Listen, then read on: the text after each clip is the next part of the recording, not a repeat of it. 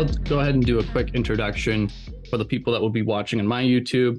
What we're going to be debating here is socialism preferable to capitalism, or should we strive towards socialism? So I'm obviously taking the negative on that, and Turn Leftist Podcast is taking the positive on that.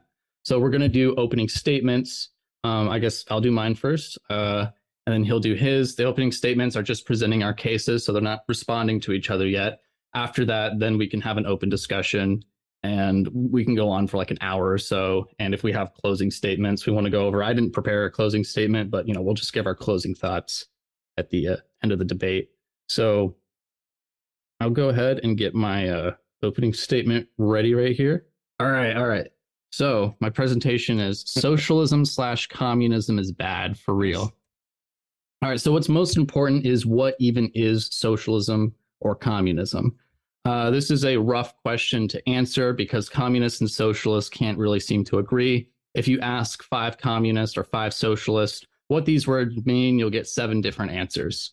We also know that communism and socialism are sometimes interchangeable. Some people say, "Oh, I'm a socialist, but I'm against communism," or vice versa. So it can be a bit complex and a lot of nuance is required. But there are some common tendencies for communists and socialists. Number one is the abolition of private property. So if you have a Marxist-Leninist or if you have a market socialist, individualist anarchist, they're really going to be striving towards the abolition of private property no matter where they stand. All right. They also have opposition to wage labor. That kind of ties into it. And they have a desire for economic equality. One of my mentors, Hans Hermann Hoppe, I need to move my head so I can read this. He says, socialism, by no means an invention of 19th century Marxism, but much older, must be conceptualized as an institutionalized interference with or aggression against private property and private property claims. Capitalism, on the other hand, is a social system based on the explicit recognition of private property and of non-aggressive contractual exchanges between private property owners. So that's kind of the definitions that I'm operating on, and I think they're pretty fair. We established that socialism abolishes private property. So this brings us to socialism's fatal flaw. Without private property and the means of production, there will be no market for the means of production. Without a market for the means of production, there will be no monetary prices established for the means of production. Without monetary prices reflecting the relative scarcity of capital goods, economic decision makers will be unable to rationally calculate the alternative use of capital goods. And you can read more about this in Ludwig von Mises' essay, Economic Calculation in the Socialist Commonwealth. So we have a few examples of socialism in history, either people striving towards the abolition of private property or outright abolishing private property. So socialism in Chile is one example. We have Salvador Allende. He came into power in 1970 through an election. I've noted his campaign was funded by the KGB. So, we can talk about whether or not that was legitimate to happen in a democratic election. So what he did after he was elected was he nationalized some industries. He nationalized copper, healthcare, and 1,500 farms. He allowed armed Marxist militias to roam free and threaten or even kill civilians. Specifically, this was targeted which at civilians exactly, though? I'll get right this is just the opening statement. I promise I'll try to elaborate on my sources. So this is specifically targeted at business owners. Destroyed freedom of speech, sanctioning media, jailing journalists, closing newspapers and radio stations, arrested and tortured political opponents. And basically, he gave Pinochet power. He appointed Pinochet and he built Pinochet's dictatorship. And so all of this comes from the document, the Declaration of the Breakdown of Chile's Democracy, which came from the Chamber of Chile, which is basically their equivalent to our House of Representatives. This was in 1973, several weeks before the coup. So the results of socialism in Chile was 1,000% plus inflation rates, an unprecedented decline in production, shortages in basic commodities, mass protests and strikes, and a massive decline in real wages. So you can read more about these specific effects in socialist economist Alec Nove's book, Socialism, Economics and Development. Sebastian Edwards also has a few papers on this. One of them is called Macroeconomic Populism in Latin America. And then also some of this is documented in the Declaration of the Breakdown of Chile's Democracy. And right here we have real wages in Chile. The orange lines represent Allende's presidency. So we see a massive decline of roughly 70%, pretty major. Then we have socialism in Burma, which is something not talked about often. I spent a month in Burma back in 2017, so this is something that's very close to me. So the socialist leader, sorry, I forget his name, I think it's Exact Second. He overthrew the democratically elected prime minister in 1962 in a coup. He started the Burmese way to socialism. So this lasted from 62 to 88. They established a Soviet-style planned economy, complete with 5-year plans. They nationalized all major industries, import-export trade, rice, banking, newspapers, mining, et cetera, et cetera, et cetera. They seized 15,000 private firms and chased out foreign capitalists. So this mostly included Indians and Chinese. The result of this was they severely stunted economic growth. They had a massive black market, which accounted for 80% of the national economy. They built massive foreign debt, restricted freedom of speech, and wiped out millions in savings belonging to the Burmese people. This led to the 888 uprising, which you can look that up. Who was? I'll ask about that one later. Sorry. Yeah. Next, we get to war communism in Russia. So Lenin established that production should be run by the state. Private ownership should be kept to the minimum. Private houses were to be confiscated by the state. State control was granted over the labor of every citizen, and they had extreme centralization. The result of this was the number of factories and mines, the number of workers in factories and mines dropped by 50%. Production in large factories dropped by 82%. The average worker productivity dropped by 44%. 90% of wages were paid in goods rather than money. Grain harvest was cut almost in half, and there was mass starvation and disease.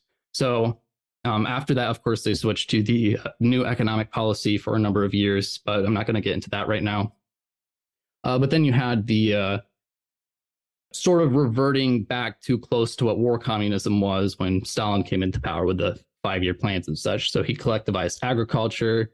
They had what I'm going to call slave labor in the prisons, which was a very important part of industrialization. They had unrealistic quotas, and they had their brief partnership with the Nazis. This resulted in the Holodomor genocide, simultaneous labor shortages and surpluses, which means some areas had shortages, some areas had surpluses, which just kind of shows how terrible they were at allocating capital goods or inputs. They had food shortages, ecological disaster, mass repression, no freedom of speech, slower growth, and massive losses in World War II as a result of their inferior economic system. All right, so now we get to some of the evidence on the Soviet Union under Stalin. There's a great paper by several Russian economists a few years back, National Bureau of Economic Research Working Paper 19425. It's called Was Stalin Necessary for Russia's Economic Development? There's also a book by socialist economist Alec Nove called Was Stalin Necessary, I believe, which kind of has the same concept. So what these guys did is they established what's called a synthetic control analysis, in which they take kind of different parts of other economies or other data we have to create as much of an accurate counterfactual as we possibly can. This is a relatively new thing in economics and in science in general. It's really good because it helps us establish as many controls as possible so we can actually make accurate predictions. So their conclusion was Stalin necessary for Russia's economic development? In short, our answer is a definitive no. A Tsarist economy, even our conservative version, assuming that it would not experience any decline in frictions, would have achieved a rather similar structure of the economy and levels of production as Stalin's economy in 1940. There was a similar analysis done by Jose Fernandez de la Puente in his book Back to the USSR. He says, given the above analysis, I conclude that Stalinism managed to grow GDP faster than Tsarist Russia, but the prices in terms of welfare to pay for the growth was not worth it. Liberalizing reforms in Tsarist Russia would have probably led to even faster growth. From the book, The Penguin History of Modern Russia, I promise I'm wrapping up soon. Penguin History of Modern Russia by historian Robert Service. He says, the human cost of Stalin's industrial strategy had been huge throughout the 1930s. Deaths occurred in their millions. The diet and health of the surviving population was poor. and popular hostility to the government had been intensified. Nor can it be wholly discounted that the USSR would have been able to achieve about the same volume of output from its factories and mines if the new economic policy had been maintained. So I definitely don't prefer the new economic policy over a free market, but it was far more preferable than Stalin's central planning or war communism. From Collapse of an Empire by Yegor Gator. I believe he was a Soviet economist, and he might have been prime minister at one point. The use of raw materials and energy in the production of, I should clarify, now I'm kind of getting to the ecological disaster part I mentioned. The use of raw materials and energy in the production of each final product was respectively 1.6 and 2.1 times greater than in the United States. And he goes on to point out, specific inputs where they had to use far more of these inputs to essentially reach the same outputs because of a lack of efficient allocation of resources. And this is what leads to what is documented in the book, Ecocide in the USSR, right? So wasting a ton of inputs isn't good for the environment. You're having to harvest more materials for the same outputs. It's not good. All right, and there are many other issues. So Ecocide in the USSR documents basically the USSR being the worst ecological disaster in the history of mankind. And they say, for the environment, the central planning system became Frankenstein's monster. Without a market mechanism to determine the value of credit, goods, and services, they assigned arbitrary costs and prices to capital, labor, raw materials, and equipment. And so this is kind of the same argument that I presented at the beginning, but rather than this being from libertarian economists, this is from two left-wing journalists. So they were just able to establish this exact same argument, just making observations. They didn't go and read Mises. They didn't do any of that. They just observe this happening. And now we're going to get a little bit further into the overall effects of communism or socialism. This New York Post headline reads, "Science proves communism makes nations poor and less healthy." So this is citing this paper in the peer-reviewed journal Royal Society Open Science. The paper is called Deep Cultural Ancestry and Human Development Indicators Across Nation States. And so what they do is they have multiple variables accounted for, including geography, which is a really underrated variable when it comes to economic comparisons. And they also have comparisons in ancestry and different religions. And so what you find is communism as a variable is significantly negatively associated to HDI, income index, and health index. So this looks at 44 Eurasian countries. So this is mostly like countries that were part of the Soviet bloc, of course. This paper, the economic consequences of durable left populist regimes in Latin America, is another synthetic control analysis. In this one, they're looking at Venezuela, Nicaragua, Bolivia, and Ecuador. And what they find is, on average, these regimes reduced real per capita incomes by over 20%. And they speculate, maybe people will say, oh, well, there's trade-offs, right? Like less inequality or better health. But they go on to say, we find no evidence of such a trade-off on average, as the average performance of these regimes on infant mortality and inequality did not significantly differ from the predictions of the average synthetic control counterfactual. And there's a very similar study to this, except it looks at liberalization, mostly in Latin America and Africa. So they're looking at 5 case studies in Asia, 5 in Latin America, and 16 in Africa, and 4 in the Middle East and North Africa. We find that economic liberalization, as presented in the Sachs-Warner indicator, tends to have by and large a positive or at least non-negative impact on the trajectory of real income per capita. So they're basically finding the opposite effects when you liberalize rather than go more towards a socialist system. I think this is the last one. This is the last one I have. So this is a literature review of over 200 studies, specifically 198. And they look at associations between outcomes and secure property or private property, freer trade, more stable money and prices, and less government spending and fewer regulations Over 2/3 of the studies, which is 134 out of 198, found economic freedom corresponding to a good outcome such as faster growth, better living standards, more happiness, etc. Only 8 papers, which is less than 4% of the sample, found economic freedom was associated with bad outcomes such as increased income inequality. So that's it. I think the overall evidence shows us that communism or socialism leads to bad outcomes, and the opposite is true when it comes to free markets. Yeah, it's cool. Sorry. Yeah, I mean that's an impressive set of slides. I can see like that's usually the style of your channel, right? Is to present like a lot of data like that. Yeah, make an argument that way. And we don't have to get to all of that. No, that's fine. I mean, I'm glad you did that because we could literally go through all of those again, like one at a time, and I can give you like my initial responses to them, and I'm sure they would spur plenty of discussion.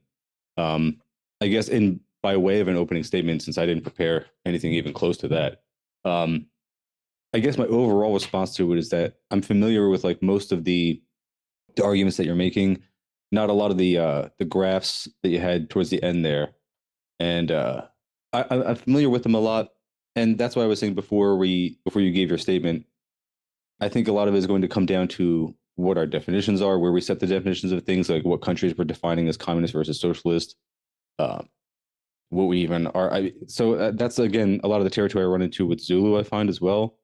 So yeah,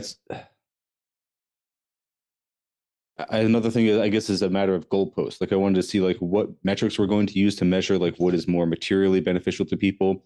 And I noticed you started to address that too. Like my general idea of how those arguments tend to go is that the people on the right tend to cite examples of, like you said, economic freedom or economic, what do you call it? It's like liberty. It's always like, because it's usually not social mobility. It's usually not income equality. And it's usually not, like what I would call quality of life material measures, like your returns on what you spend for healthcare as opposed to the cost, or free time that you have. It's usually things like how many consumer goods you're able to buy, because that is usually what capitalism, even as Marxists will admit, it excels at.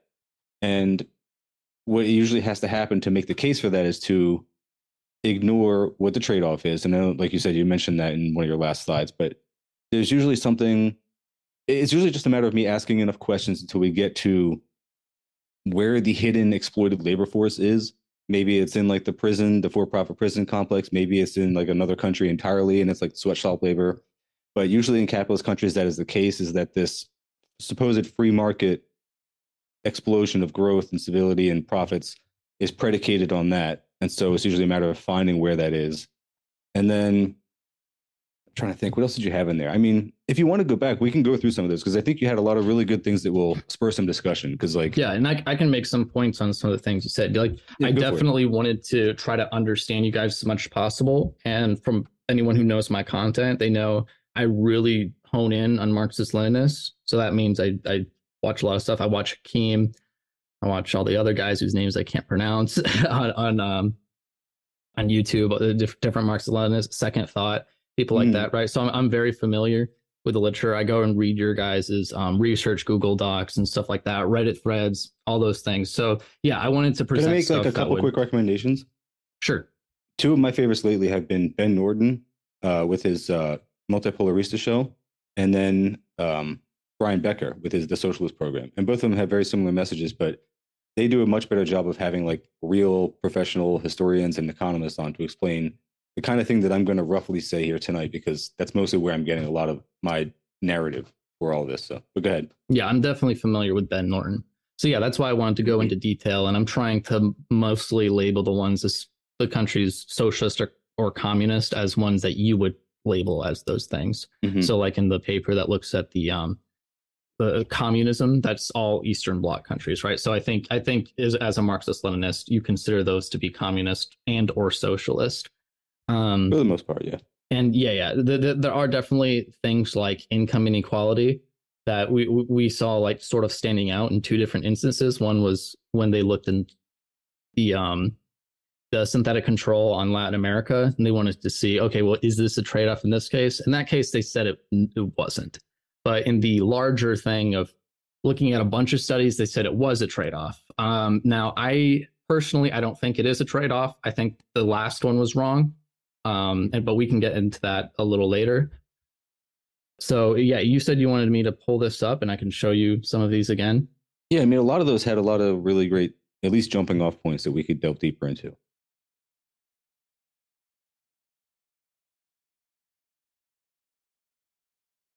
Here we go. All right, well, we'll go back to the beginning, and then you can just.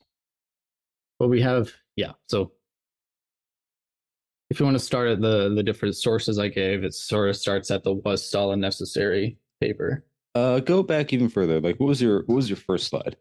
Okay. So you want to start here?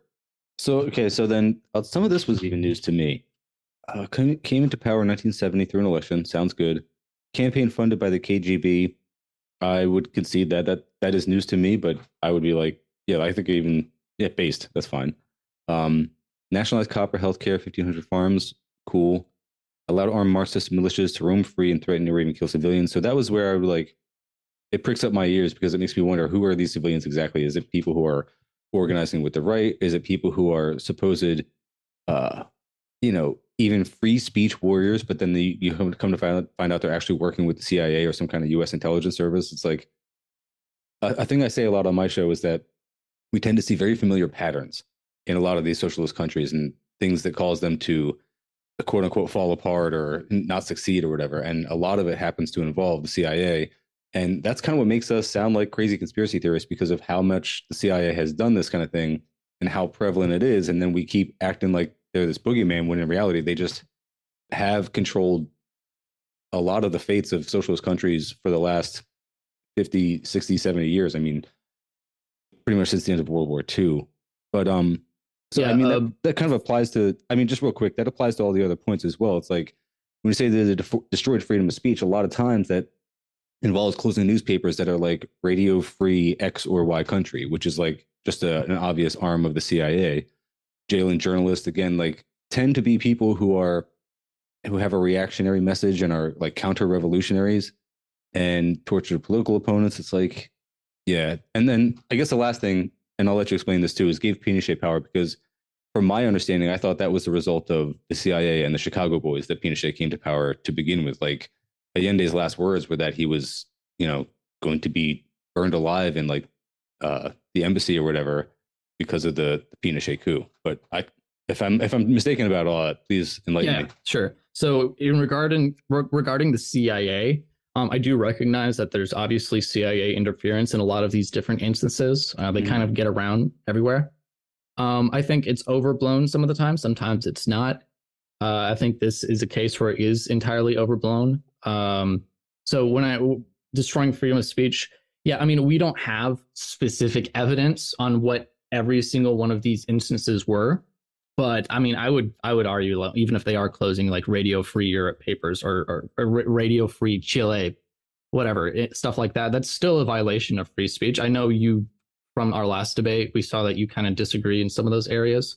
But, I still consider that to be freedom of speech. I think allowing political dissent to, kind of present their side is something that's very important in a free society. Mm-hmm. So when I say he gave Pinochet power, what a lot of people don't know is Allende really wanted a dictatorship, and he went like hardcore because they don't have many years in power. I think it was 6 years at the time, and he wanted to like completely turn the country into a communist country and as fast as he could. But he kind of, even though he was elected, he went hardcore trying to turn the country into a dictatorship. So this is why the declaration of the breakdown of Chile's democracy happened. And why, the representatives are like, oh, hold on, we need to kind of reconsider what's happening here, because he was going behind he was violating the Constitution.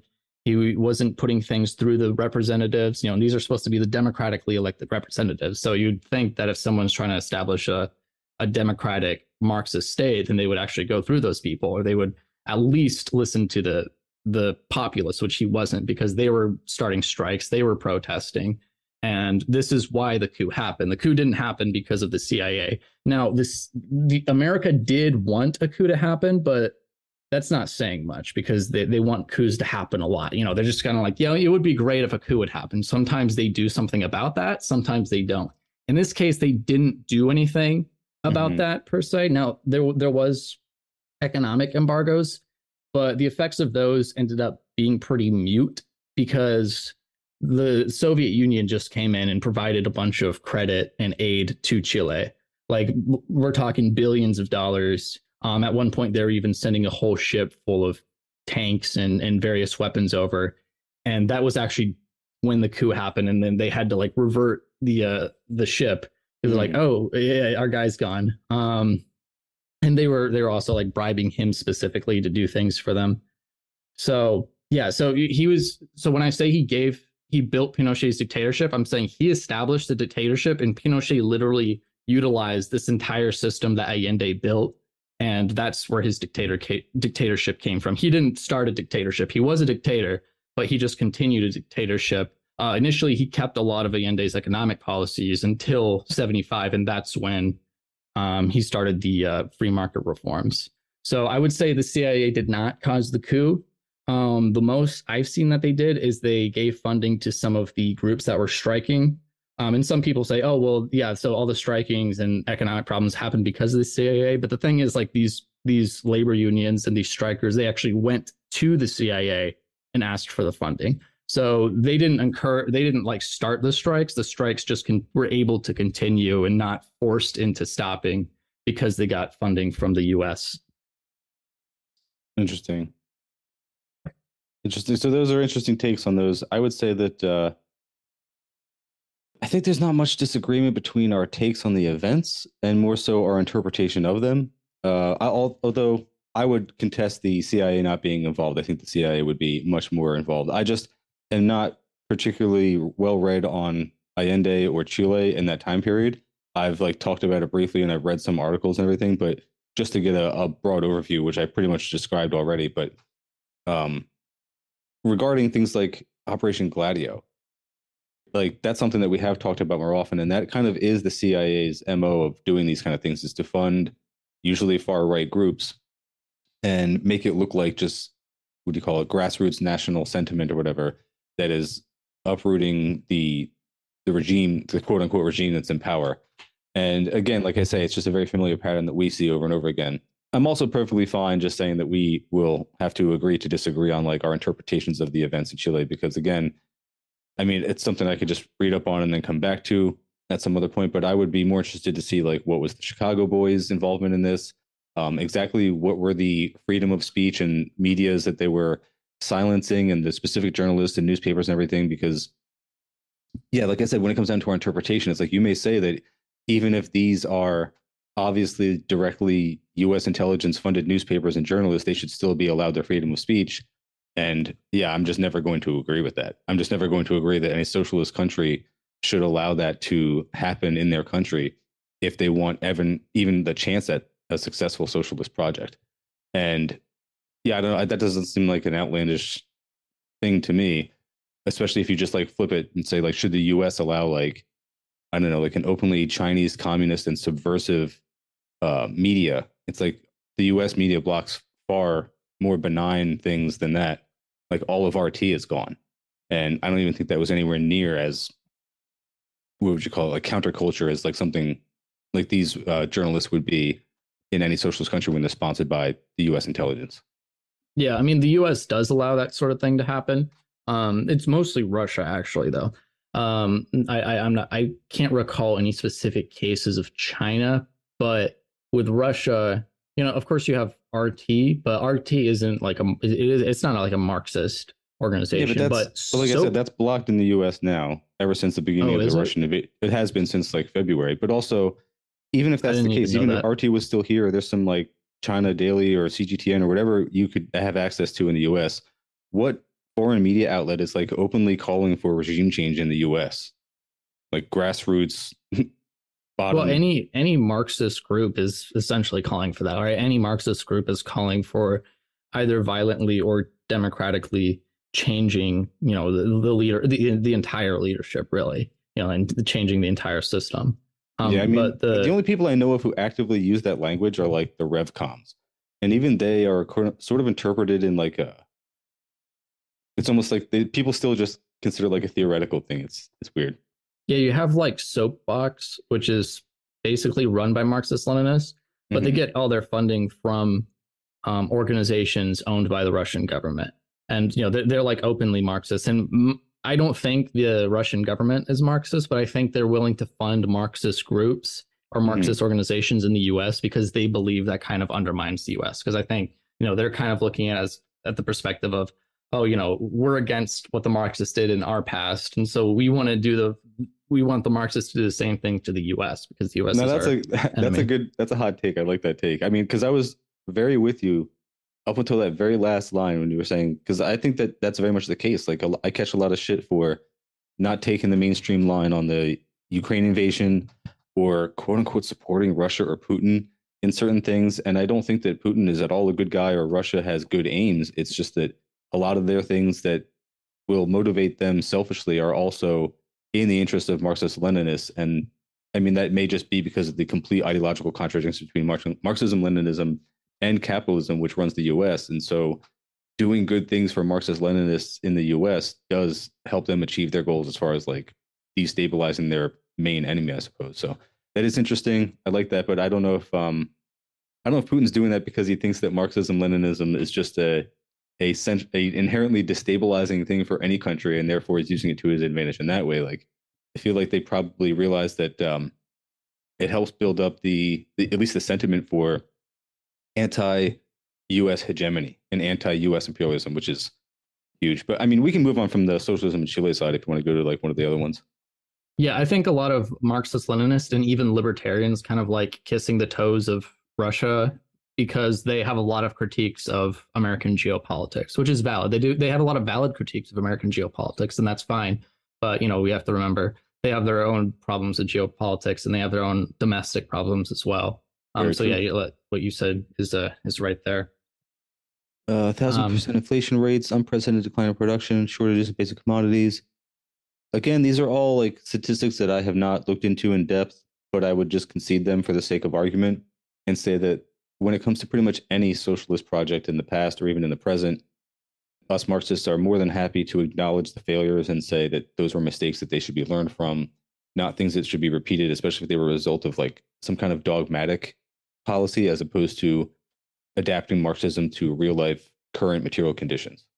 So that's usually my response in general for these kind of things. I understand like the selecting different stats and yeah, it makes for good content, but that's usually our response. Like again, I'll probably end up citing China for the most part as like the most modern and relevant example of a successful socialist project and like all of their recent developments in the last 20 to 30 years.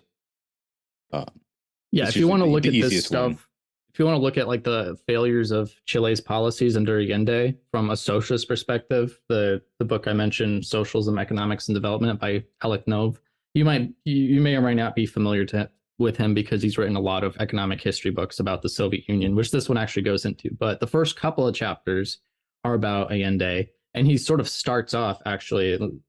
Let's see here, he starts off like saying to pretend that the government merely fell victim to a conspiracy between the CIA and the extreme right is of no help to anyone. And he goes on to actually like go over all the data and stuff. And he's a socialist. He wants a socialist state, but he's Mhm. like, I think we need to be realistic about this. We need to not spread disinformation about this and just see like, yeah, these policies did fail and we can do better. And he has his own view on how to do a better version of socialism, which of course I disagree with, but his critiques of socialism in Chile are definitely really good. Yeah, no, I mean that's a huge thing, especially amongst us Marxists. Is there's also tons of splits. He could very well be just a slightly different tendency than the groups I hang out in. He could be like a Trotskyist and be coming at it from that angle or something. So yeah, that's He's definitely more of a something that market happens a lot. socialist. Okay, yeah, that would explain a lot too. But yeah, I mean, I think in general, we're perfectly happy to acknowledge, like I said, the failings and missteps of previous socialist projects and use those as things to learn from. And I would actually say that I would make the claim that that's an advantage of socialism as opposed to capitalism, because if you have a democratic controlled system and it has actual levers of the means of production within its purview, it's like, then you have the ability to correct those mistakes much faster. It's like the easiest example for me is climate change. It's like we're living through an unprecedented mass extinction event and we're seeing like increased weather, like what do you call it, severity and natural disasters increasing in frequency. And so we're seeing like the real time effects of climate change. And not only do we not have the ability to even stop the carbon emissions that would prevent it from getting worse, like we can't even slow them down. We can't even stop them from just continuing at full speed, knowing very well that it's going to very likely end humanity or make the entire planet uninhabitable. It's like, for me, that's like usually the home run argument when it comes to capitalism being materially worse, is that in the, I don't know, 4 or 5 centuries that industrial capitalism has really taken off, it made a planet that was perfectly habitable uninhabitable, and put like microplastics in breast milk or whatever Tefal put in the water with the those forever chemicals, then the nonstick stuff. I don't know, we did an episode about that too. Sorry, I'm going off on a rant here. I don't know if you have any response to any of that stuff. Yeah. I'm not gonna go on everything, but like when you said in socialism people learn from mistakes, I would definitely disagree with that. I think there's some instances where they kind of try it, sort of, in government, but fundamentally there's really no good way to kind of rapidly fix those mistakes, right? Because everything is centralized. I think that makes it much more difficult, right? It's central planning. It's called central planning for a reason. So when you have the decentralized system, or like the anarchy of production, which I'm kind of doing a tongue-in-cheek thing there, kind of using it, anarchy, not in the term of chaos, but decentralized. The anarchy of production, you have individual firms that fail, right? And other firms can learn from them. That's actually a very important function of capitalism. When you have a firm that fails, it's not really always a net negative, because other firms around them and firms that don't even exist yet will learn from the failures of these firms, and they can do better in the future. They can do better for themselves and do better for consumers. And an analogy I like to use is, let's say you have an entire country where everybody's drinking, let's say, grape juice. I don't drink alcohol, so let's say grape juice. Everybody drinks grape juice and they love grape juice. In this country, you have one plant where you make grape juice, and it's run by the central government, right? If you have some sort of corruption, in this case, let's say poison or disease or something that gets into the grape juice, then that's spread everywhere, right? You have everything in one place, and so everybody is affected by that. But if rather than that, you have a decentralized system where some areas all get their grape juice from one factory, some people can start their own grape juice production, some people import grape juice from other countries. Then if this disease or this corruption happens in one plant, only some are affected by it, not everybody. So I think that's a very important, that's a hypothetical that kind of shows how corruption is worse when you have a centralized system, when you have central planning. Now well, can I respond to your hypothetical? Sure. I like when you guys have to use hypotheticals. That's very entertaining to me. But like in reality, central planning actually allows countries or an entire economy to adapt to changing conditions very quickly. And like, I'll use the example from my understanding, China was able to weather the 2008 economic crisis much better than the US, because they were able to overnight shift their economy from production for the purposes of foreign consumption and just basically reorient it toward domestic production. And so they were less dependent on selling goods to foreign countries, knowing that other countries were going to go through a slump and their sales were going to dip as a result, and then shifted more towards economic production for domestic goods. And that allowed them to not have the similar kind of recession that many people would argue the US is still suffering the effects of, and that like the working class people have not actually recovered from. And that the recovery that's gone on in the US since then has been concentrated in the hands of the wealthy. And again, it's that capitalist juking of the stats to make it look like it's been beneficial for everyone. But again, more towards the example of your hypothetical, I think it's silly to assume that in a centralized economy that all the grapefruit juice production would happen in one place, when in reality, even in a centrally planned economy, you have something like in China where their grapefruit juice may be produced in several different places, but maybe the price is managed centrally. And even that is not the case, because they still have markets at lower levels. It's when they get to like essential goods, like Yeah, things but that should it's be not meant to be utilities. like literally grape juice, right? We're just sort of giving an example. Like it's Right, but of course that example, like you can have multiple. Of course, you can have multiple grape juice factors, right? I'm just talking about like the like economic planning in of itself, right? Not what I mean is even not in your commodity example, if you production. use like a tainted product, centrally planned economies that don't put the profit motive over people's health are able to respond to those things better, which is why we see things like Johnson and Johnson leaving asbestos in their baby powder for decades, knowing about it, or what happened with cigarette companies, fossil fuel companies, again going back to the environmental change thing, but even just the baby food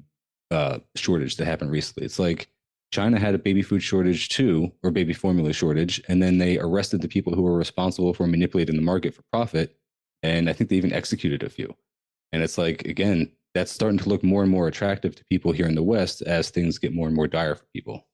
Yeah, but ironically, basically everything you're bringing up is a failure of centralization, right? So if you look at the 2008 crash in the US, just look at the effective federal funds rates during this time period, or look at the M2 money stock. What you see is what the federal government was doing and what the Fed was doing, the central bank, is they were, back in 2002, really, 2001, 2002, 2003, they were lowering the,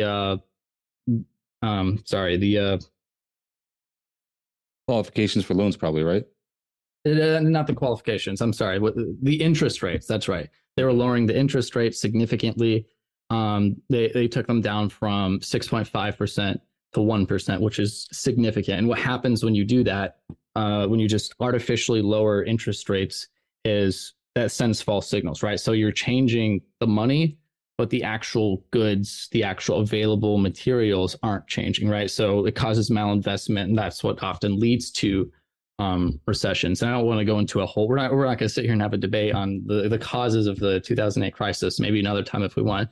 But also, the M2 money stock. You see, well, I would like to spend a couple increases. minutes on it because I do have some questions for you in that respect. Because I can just kind of briefly, if I could explain how I would see it differently, is because I feel like you could definitely point to some policies that happened from the U.S. government that you would consider government intervention, that you consider socialism, that you consider anti-free market, and that you would say caused that financial crisis and caused the crash.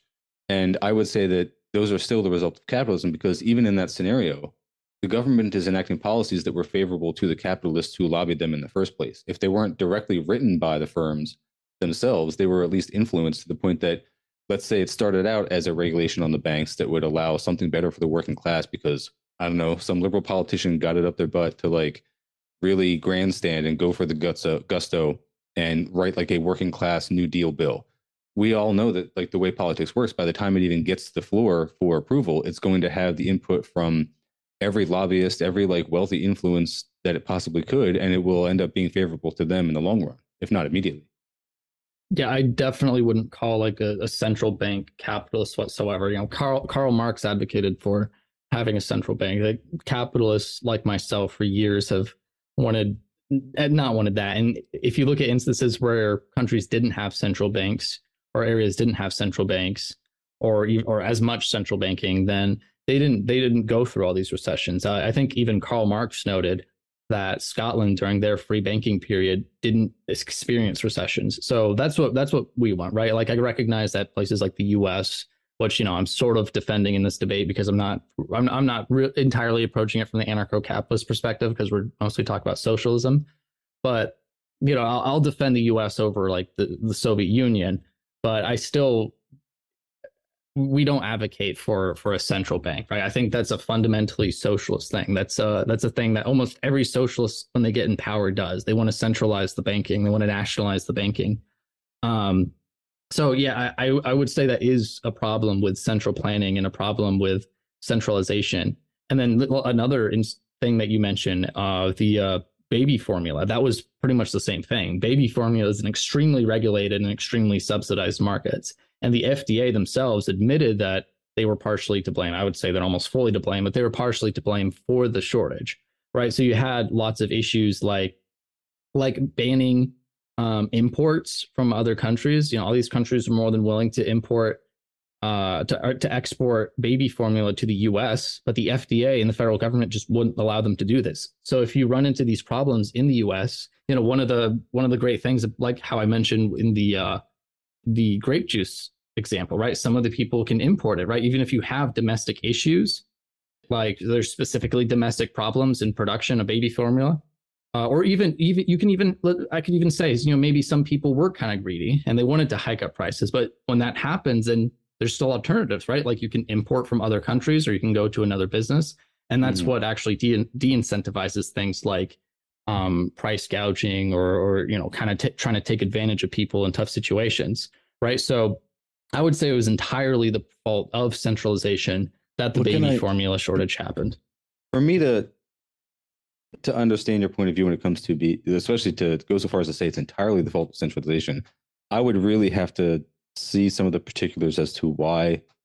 I guess, are you saying baby formula was turned away from other countries, or that they could have shipped it, but like they just didn't because it couldn't meet U.S. regulations? Because again, I mean, that really comes down to a lot of particulars and how much of that was caused by baby formula not being able to be imported and how much was caused by artificial scarcity shortages created by the profit gouging. You know what I mean? Like, I guess we'd have to probably delve into it deeper than we had the ability to just in here. But I mean, to go so far as to say it's entirely the fault of centralization, it's like, I don't know. It just strikes as odd to me. But I mean, I don't know. I'm also perfectly fine to just move on to a different thing, since I didn't realize how, like, we're going to go for like another maybe 20 minutes. Have we really been going that long already? Yeah. My opening statement was like 15 minutes long, and then we've kind of, stuck on some of these. That's totally fine though. But I mean, this has been like really easy to do. I mean, it's been very cordial. I've been having a good time, so I'm perfectly fine to do it again, even this week, if you want to pick up. So yeah, we can go back to, I'm trying to get this. We can go back to like what we've got over here, right? So and we can even, if you want, like I can make a note to look into Chile and Allende. Yeah, I'll send you like everything that we've talked about where you're like, oh, I'm not really sure about that. I'll send you an article on the baby formula. I'll send you stuff on the CIA involvement, everything we've talked about. I'll make sure I send you all that. So this was a good one. I remember this one being cool. The real GDP per capita. Let's see. So Russia with Japanese wedges. So now this was interesting to me. I remember you saying that this was based on a system that projects counterfactuals and is probably, according to like the best gauge we have of predicting what would have been differently, like you said, with different counterfactuals, right? Yeah, counterfactuals is something that have historically largely been ignored in both history and economics because, it is very difficult, right? I mean, a lot of people try to say it. It's mostly something that you hear in common discourse, right? Like people will say, oh, well, Russia was much better off because of like Stalin's 5-year plans, for example, right? And that's a tough thing to say because it's like, well, how do you know some of these things wouldn't have happened under the Tsar system? Yeah.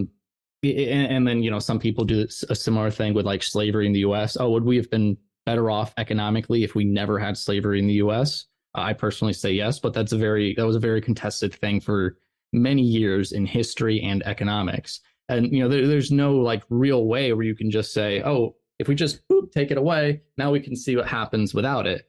So synthetic control analyses, I think they really came out in 2013 and started largely being used. They were something that kind of fixes this, right? They're definitely not perfect, but you can go on YouTube and find YouTube videos on how they work. And then, in multiple different academic journals, you can see papers about synthetic control analyses and like tons of academics recommending them and saying, this is something that's, very useful, very important. And so that's why I like using them because, I was watching a video by Second Thought where he actually talks about Chile a lot. And so this is why I did the research into Chile. But, he says, we can't control for all these variables. It's very difficult. But then he goes on to try to make all these claims without controlling for the variables. He's like, oh, you can't make the claims that socialism is bad because maybe they failed because of other variables you're not accounting for. But then he says, oh, well, it was good. But he doesn't consider other variables that weren't accounted for. Like Bolivia is a really great example. They weren't super socialist, but you had Morales. But shortly after he came to power, you had this huge surge in natural gas, right? And it had nothing to do with him, but it caused the economy to boom significantly. And when it boomed, the natural gas was actually privately owned and then later renationalized it. So like people completely ignore that and they're like, oh, look at this boom. That's because of Morales's social policies. But there's actually similar studies like this that look at his social policies and say, well, no, actually these had a net negative, and it was the natural gas that caused the economy to boom and caused, living conditions to improve. So, that's why these are so important. So like in this case, they look at Japan because Japan was similarly situated in the early 1900s as Russia economically. And they grew mostly on a market basis, right? And then, of course, they're also looking at the SARS trends, and so that's kind of what's happening here. That's cool.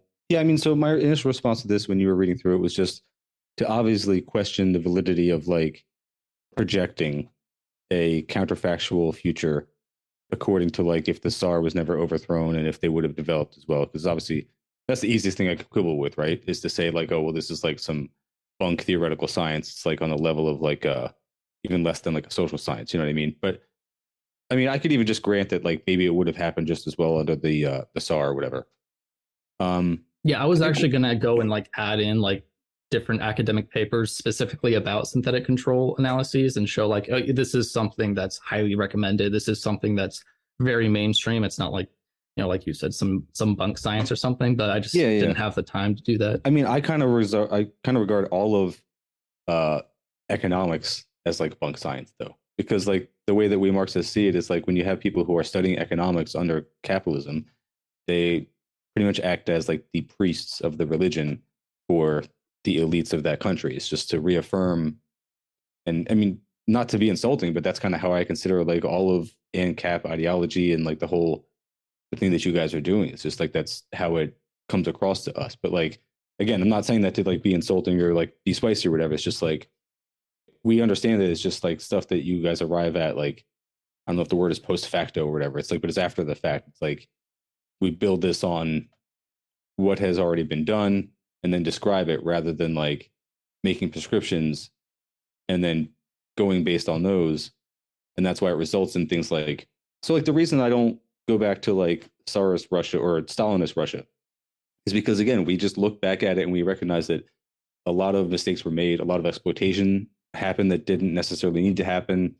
And that's not even getting into things like the gulags, but you understand the gulags differently as like, I was under the impression that they were 10-year max sentences and that people were like fed and housed in like not much, but like reasonably better conditions than even prisoners here are in the US. And that it was not necessarily the, what do you call it? The powerhouse of economic generation of wealth that even the prisons are in the US today.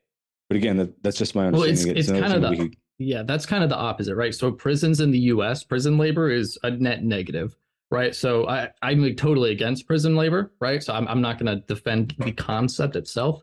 But in the US, the amount of outputs that any prison labor produces is significantly less than the actual cost of having those people in prison. So the cost of I would say that may even be the case, but I would say that kind of makes our case is that the US government is actually using its labor force, like its normal tax-paying citizens, to fund a basically subsidized slave labor program for the benefit of businesses like Walmart and whoever is selling those products that are produced there.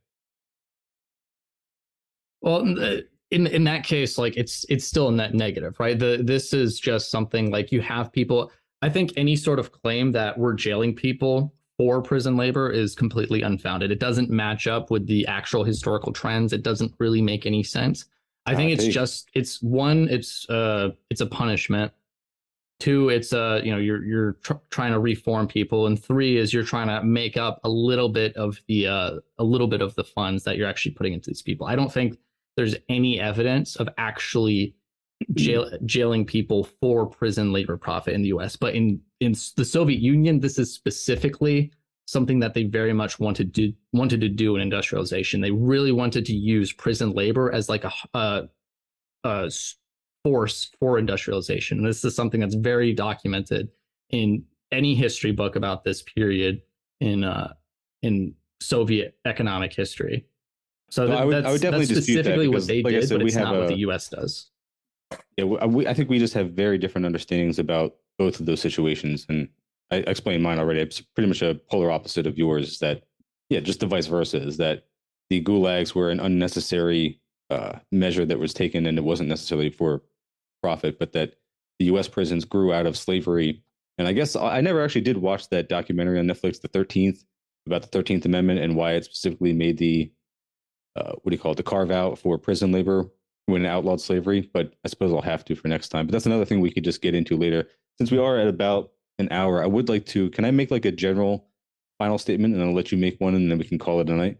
Yeah, sure. So then, I guess like getting more like I was saying before, how we don't do much apologizing for Stalinist Russia or war communism or anything like that. It's because we basically realized that that method may have worked in some ways for that time period, but it's definitely not necessarily what's going to work at any other place in time. Certainly not something we should dogmatically apply, just blanket wise everywhere. Um, and again, just to reference China's model, like we generally think that they're doing a much better job of having markets at a lower level, but then when it comes to necessities and things like energy, like national, what do you call them? Like things that should be nationalized, like things that are utilities, they will nationalize companies. They will put billionaires to death if they find corruption at those levels and if they find it necessary. And I guess it's almost like the way I think of it is that imagine if you had a graph and you have like an exploitation measure on one of the axes. And the more you slide that up and the more you exploit people, it just creates the instability or the conditions for instability. And it may not happen immediately, it may take a while. But if you have to exploit people to build the productive forces of your society that it depends on to create whatever you tout as the successes of that society, whether it's life expectancy, whether it's material returns, or whether it's just pocket change in the citizens' pockets and they're able to buy baubles and like little shit that's going to break really quick. It doesn't matter if that's built on exploitation, you're inevitably going to create the conditions that lead to that society's downfall. And it's usually just a matter of trying to lower the level of exploitation so that you can have like a tolerable society. And that's the end goal of communism, is to resolve that exploitation conflict. And we see like Stalinist Russia as a place that was ramping up the exploitation because it's what it had to do at that time and place. And obviously, like we have a lot of criticisms of even like just the general labor conditions for people in the factories in the USSR, just like we have a lot of criticisms of the conditions even in modern day China and a lot of other socialist countries that we would consider doing well. And we would just say that they're doing well given the conditions, like being able to make do with what they're doing at this time and place. And then hopefully, because of their ideology, they're moving in the correct direction. And I guess that's, I mean, just to touch on a little bit what that actually looks like in practice when I say like sliding the exploitation lever up, what that looks like and what we point out in like modern capitalist societies is why you have things like mass shootings, like the rises in mental illness, the what would you call the general instability of the US, where people are finding it harder to afford things, the rise in homelessness, the decreased life expectancy despite the spending on healthcare. Just any of the things, like I'm sure, like you said, you've hung out in enough Marxist spaces or watched enough of our media. Like I'm sure you know the things that we tout as the failures of late stage capitalism, and the signs that it's spinning out of control into instability. So that's like my general overall thesis, and we can just keep getting into that hour by hour for as long as you want because I can do this forever. But you can go ahead and say whatever you like, and then we'll call it a night. Yeah, I wanted to make a sort of another slide about inequality and Marxist exploitation, but I rightly recognize that would take too long because we're over an hour now. But these sort of things, I do recognize the Marxist critiques, and especially the Marxist Leninists. I recognize all the things they point to. What I say is I think most of that isn't even true at all. There is a lot of real problems. Like, I mean, you pointed to the 2008 crash. You pointed to the baby formula shortage, right? We do see a lot of problems that happen that are completely real, but we usually see this as a result of centralization. And so, my idea is, you want more privatization, you want things more decentralized, and I think that generally does make things better. And I think there's definitely overwhelming evidence to support that. As far as like inequality goes, I mean, the fact is socialists, leftists, they're usually completely off the mark on that. I did a video on my TikTok recently kind of going over the data If you look at things like income inequality and actually account for different variables like taxes and transfers, what you see is income inequality since the 1970s has actually decreased. What you see is even wealth inequality, which is an even bigger thing that less people like me know how to kind of rebuke. When you account for things like Social Security and things like 401ks and all these other factors that are usually left out of inequality measurements, inequality statistics, what you see is the top 1% share of the wealth remains the same since going back, usually it's from 89 to current days, right? So most of these things, I think it's complete nonsense. I think a lot of the critiques of healthcare are complete nonsense. There's a great blog called Random Critical Analysis, and he has a ton of articles about healthcare, kind of going over statistical analyses of healthcare and showing how a lot of the common knowledge and things you hear from the Commonwealth healthcare and all this stuff are mostly nonsense and don't really hold up. He also goes over life expectancy and stuff like that. And again, I recognize there are plenty of critiques. I have tons of critiques of the U.S. healthcare system. I have tons of critiques of how we're run, but I think a lot of the leftist critiques miss the mark and they point to things that are issues that don't exist or issues that can easily be solved through market methods. And so to kind of finalize this, I'll go back to a few things that you kind of talked about and that we were just talking about. We have like the counterfactuals, right? The actual data methods, which not everybody. Just real quick, I wanted to ask you if this is more of a joke thing, but in their counterfactual projections for what Tsarist Russia would have looked like had it continued with liberal economic reforms, did they factor in the 10-year boom and bust cycles in there as well? Yeah, I mean, it depends on if they're going to have a central bank or not. Yeah. So besides the actual data counterfactuals, which I gave two. You also have people like Robert Service who made these predictions just based off of the information that they had. So he's a historian, and then there's also a book called "Faulty Foundations: Soviet Economic Policies" by two economists, and they kind of basically say the same thing here as Robert Service says. The new economic policy would have been way better. And finally, I can kind of wrap up with like the environmental stuff, the climate, right? Because I specifically put this in here about ecocide in the USSR, which, you said you don't defend the USSR to your dying breath, and that's good. I'm happy to hear that. But I think I'll defend a surprising amount of stuff. I was already defending gulags, but yeah. But I think this is something that's very important because we saw in, basically the big socialist state that lasted for decades. We saw this being a severe issue. And, it's basically the worst polluter in the history of mankind. And largely because of, more than the ways US, they allocated more than resources. even the US military now. Yeah.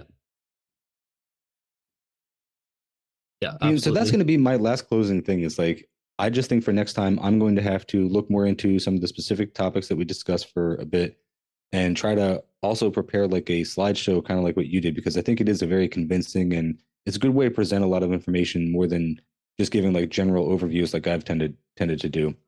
But what was the one thing you were saying about inequality, like actually not being any worse than it was over the last 40 years or in the 70s or whatever? It's like, I guess that's also my overall point. It's like, I kind of hope you guys are right. And I mean, like you guys meaning like the ANCAPs, like the people who even critically support the US.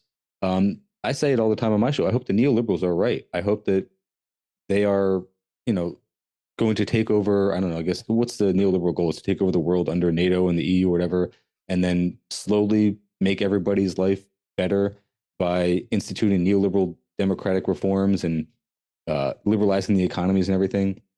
And I hope that they're right, that like whatever that system comes up with as far as counteracting the environmental damage that it does is enough to actually save humanity. Like, I hope that's the case. I just don't see that being possible. But yeah, I mean, if you want to continue making that case to me over however many nights you want to do it, that's great.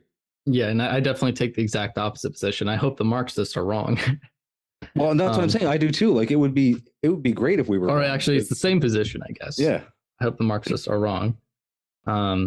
Yeah. I would love to go over the inequality statistics. I have a lot of great stuff on that. Yeah, so I'll kind of finalize it again with the climate stuff. I think primarily to like what they point out here, what we call the economic calculation problem. This leads to a huge waste of raw materials and the misallocation of resources, and that's a really a very bad environmental thing. And I think inherently a capitalist system is much more incentivized to do good for the environment. And even in these capitalist systems, when we have these regulations, like we had the CAFE standard for cars in the 70s, and they're like, okay, we're gonna have these regulations to kind of fix the environment. They end up just causing more problems. Like the CAFE standards, they caused more deaths in car accidents. They caused more children to die being run over by cars because, throwing out these crazy standards and trying to centrally plan the production of private companies just ends up with a huge mess. You're just shooting shots in the dark, trying to solve problems instead of letting the problems be solved through the market mechanisms. I think that always leads to issues. And I'm a firm believer in the environmental Kuznets curve. I think there's a lot of evidence for that as well, which I don't have here. But if we want to talk about climate change in the future, that would be great. Yeah. I mean, that's about it. I think. So as long as you have the economic calculation problem, which I think is my overarching argument here, that shows why socialists failed in these different studies and why they failed environmentally. I think that kind of encapsulates everything. I think so as long as you have this, it's definitely not preferable to have a socialist economy. And yeah, so that's it. Yeah, I mean, that's as good a place to wrap up. I'll just say, like I said, I hope that the capitalists are right, and I hope that again, we see it as capitalism already controls the majority of the world. So I would just hope that starts to turn things around for the better and curbs emissions and pollution and solves the environmental and extinction crisis with the neoliberal reforms or whatever its solutions are. Yeah, I mean, I'm looking forward to doing this again. I appreciate it. It was, like I said, it was pretty cordial and pretty easy to do. So just hit me up when you want to do this again. Yeah, absolutely. All right, we'll wrap this up. Thank you, everyone, for watching. If you're watching on my YouTube, go ahead and subscribe. If you're watching on his podcast, don't subscribe. Don't watch socialist content, bro. What are you doing? Anyways, all right. Record, so you got the video? Yeah, I recorded it before. So I got it recording now. If you want to do an introduction first, then I can do my introduction. However you want to do it. Yeah, I can do that. All right, everybody. Welcome back to another podcast. I'm Mike, he, him. And tonight, my guest is Prax Ben, he, him as well. How's it going, Ben?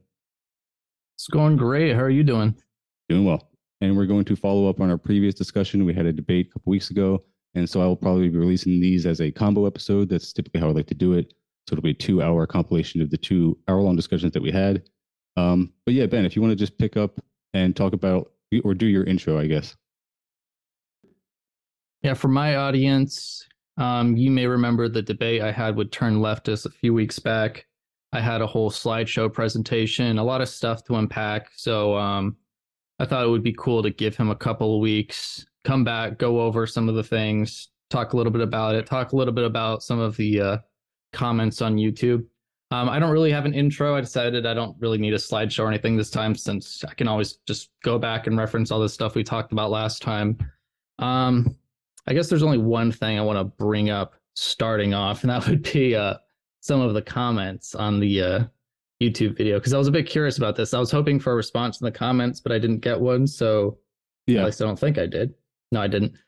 So I wanted to touch on this in the actual discussion, but we can get to this in a little bit. I'll let you do your intro after. I'll go over the comment.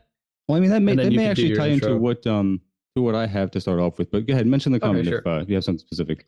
Yeah, so this person said about you, imagine doing zero research into the philosophy you, quote, believe, end of quote, and then coming to a debate to prove you're right. So, very hostile comment there.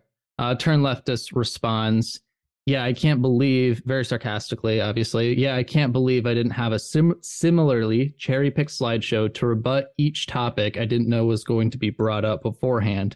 LMAO. Socialism has been truly owned. LFMAO, laughing emoji. Yeah. And I sort of responded to it. And I said, well, cherry picking would mean that I ignored the overall trend in evidence and only picked what would agree with me. Since I showed some things that disagree with me, some things that showed there would be trade-offs, that can't be the case. And since, I didn't say this exactly, but, since I showed large swaths of evidence, I think that's pretty safe from cherry picking, right? And then I said, basically, the only counterexamples you gave was China's response to the 2008 crash and the baby formula shortage, which by definition, that would be cherry picking, since those are just two specific points that are isolated examples against the overall trend in the data. Yeah. Okay. I mean, and then you actually, said I misrepresented the U.S. role in the coup, which I said, well, that has nothing to do with what I just said. I was hoping for a response specifically about the whole cherry picking thing. oh, okay. Yeah. I mean, so I don't like YouTube comments in particular for some. I don't know if it's just the app that I use. Just a quick plug for YouTube Advanced. If anybody doesn't use that, like fucking use it because it's a great app for using YouTube if you have an Android. But it particularly lacks, I guess, in viewing comments. So a lot of times I've responded to comments and I will often respond to even the wrong one sometimes. I don't think that's what happened there, but I also can't see the entirety of comments very easily. It's like really, it's just a weird interface. I don't like it. But I would, and I probably just was getting lazy and just wanted to save it for the next time that we got together to talk here anyway. But it actually does get into what I kind of wanted to cover the first time, which is like, I have done a couple of these with Zulu, and now this will be the second one with you. And I've noticed, and even pointed out a couple of times, this repeated pattern where we all come away from it both thinking that we've won, and our guys on like our fans and comment sections all that think that we've each won, despite us both coming away with that same view. And I wanted to ask you, like, I guess in the lieu of making some quote unquote progress, I hope.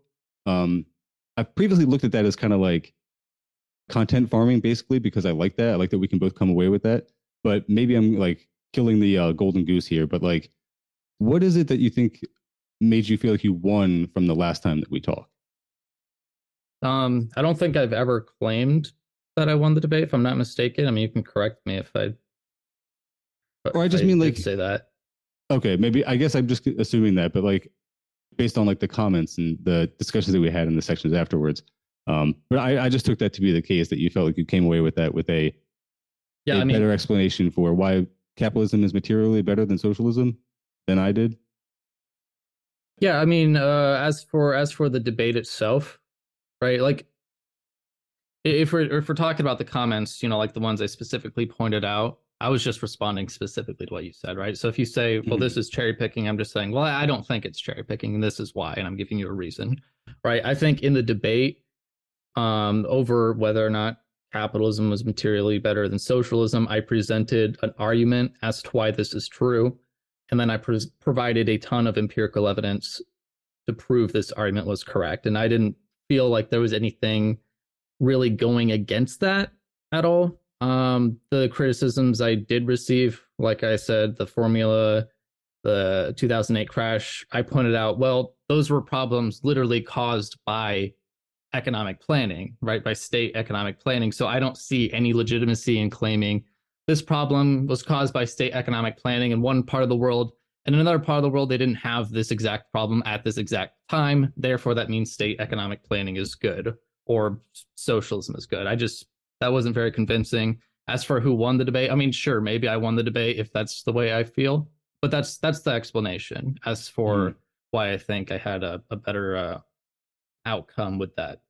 But I mean, we're obviously going to have different opinions. The point of having you on here and having the debate is, of course, content. We want to get our funds in, for our YouTube money, stuff like that.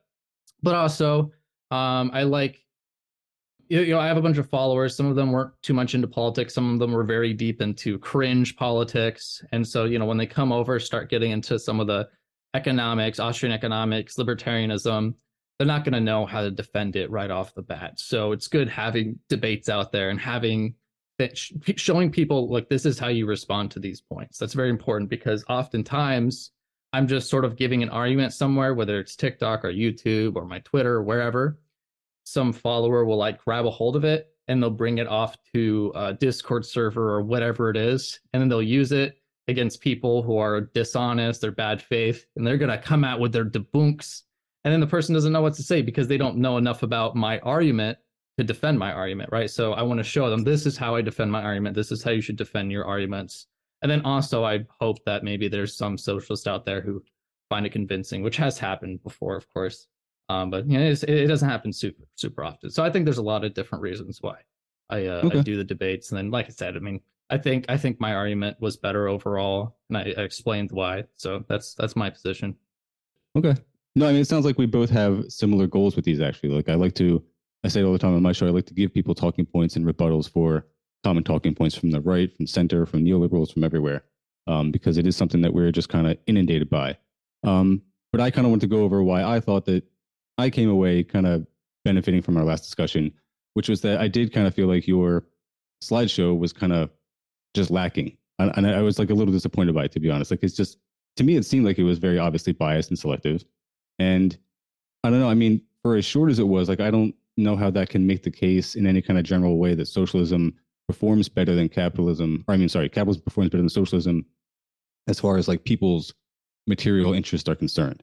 And I'll address that, more when I get into my little, hopefully 10 to 15 minute at most version of a response to a slideshow to that.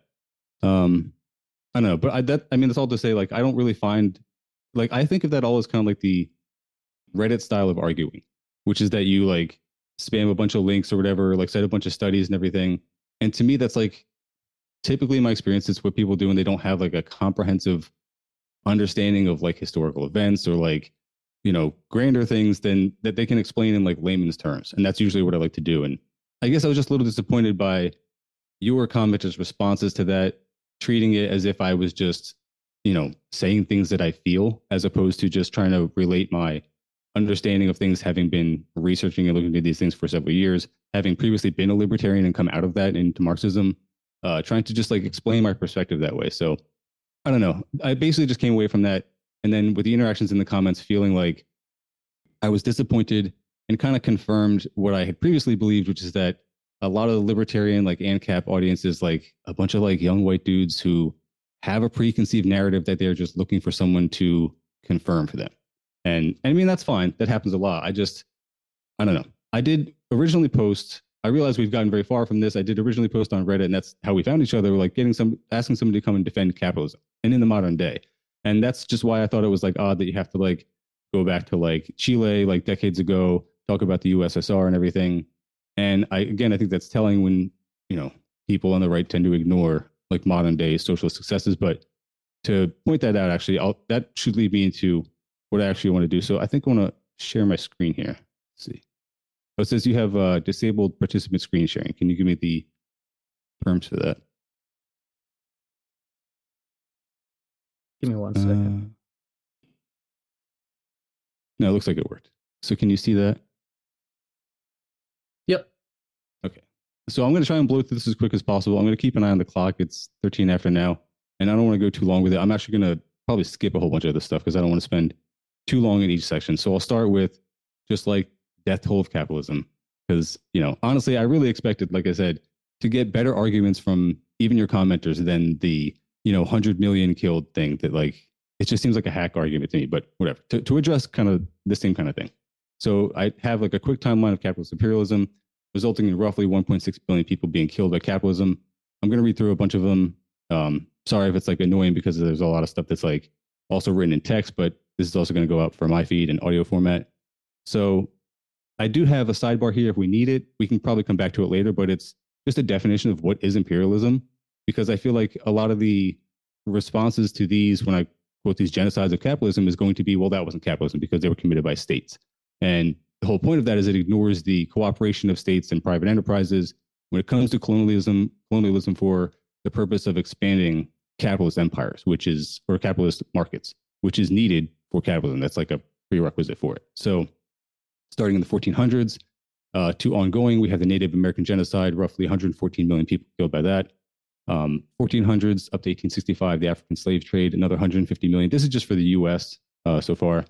1800s, current day, up to the current day, the U.S. aggression in Latin America, another roughly 5 million deaths. 1898, the American War versus the Philippines, 3 million. 1980s, Tamils killed by U.S.-backed Sri Lankan government, another 30,000. Some of these are inline sources, but most of the sources are at the end of the document because it was getting like unwieldy having them all in there. There's like a ton of sources at the end of this. So, and I will post, of course, this whole document, everything. The link will be in the show notes for anybody else who wants to check it out. You got 1941 to 42 invasion of the Philippines. Sorry, this should be a separate line. There was another 650,000 in U.S. Civil War. Again, like people might dispute that that's the result of capitalism, but talking about trying to use human labor for free to have, zero overhead for your labor. So it's like obviously driven by profit motive there.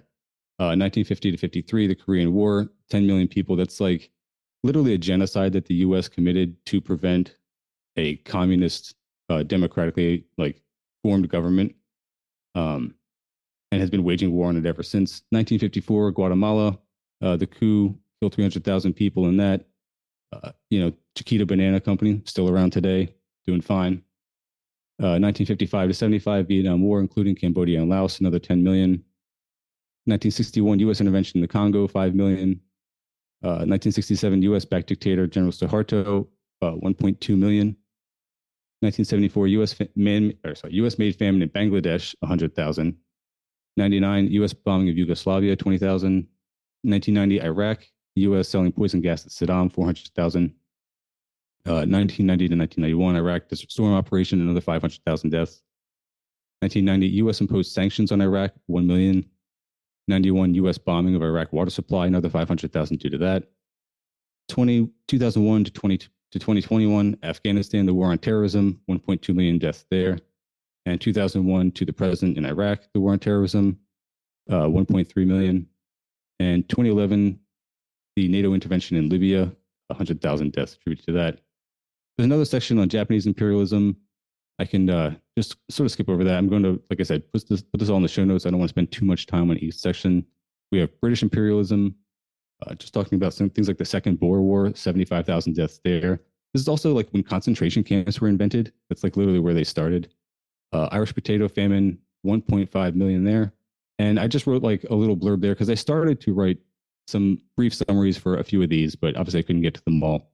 So a traditional thing that people believe is that it was like a famine caused by purely natural factors, but historians have since concluded that Ireland continued to export large quantities of food primarily to Great Britain during the Blight. In cases such as livestock and butter, research suggests that exports may have actually increased or had actually increased during the potato famine. In 1847 alone, records indicate that commodities such as peas, beans, rabbits, fish, and honey continued to be exported from Ireland, even as the Great Hunger ravaged the countryside. Some sources for that there. Let's see, from the mid 1800s to the 1900s, there were famines in India due to British colonialism, totaling up to about 10 million deaths there. The 1943 Bengal famine alone, 3 million were killed in that. Again, it's the same kind of story as the potato famine. The typical excuse for the famine from apologists for the British Empire or colonialism in general is that this was simply because of the war or natural factors, but this isn't true. The famine was not caused by drought as previous famines had been, and while it was not entirely human-made, it would have been drastically reduced in severity, if not entirely avoided, if England, particularly Churchill, had prioritized the welfare of Indian people and not insisted on maintaining imperial control over India, increasing authoritarian control during its independence movements, and basing policy decisions on blatantly racist beliefs about India and its citizens. And a lot of that is described in detail in that Guardian article that they talk about there. The British occupation of India resulted in about 20 million deaths. There's another description similar to the 1866 Orissa famine. I'm not going to go through that, but again, it'll be in the notes, but it's another couple paragraphs explaining. Now, again, it was like an avoidable famine, and it was basically just that British government considered Indian lives expendable. And that's kind of like the story of colonialism in general. And then there's another just list of like miscellaneous capitalist nations and their colonial adventures, Dutch East Indies, Somali child famine deaths, things like that. Again, I'm not going to go through this entire list because it gets really long.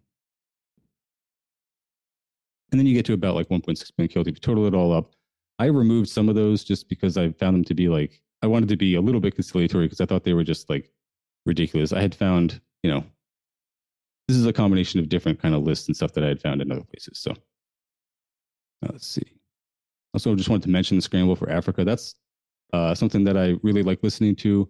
It's a podcast series by Justin Potter, and he's got some really long and in-depth and good explanations of different colonial events, different countries in Europe that were colonizing Africa at different times, and a lot of good explanations about the history of that for people who are unfamiliar. So we've got the Opium Wars, 1839 to 1860. Another quick summary of that. British privateers seeking profits imported opium into China, violating Chinese law, and soon resulted in approximately 10% of the population addicted to opium. This will come up again later in other profit-driven opium epidemics. Let's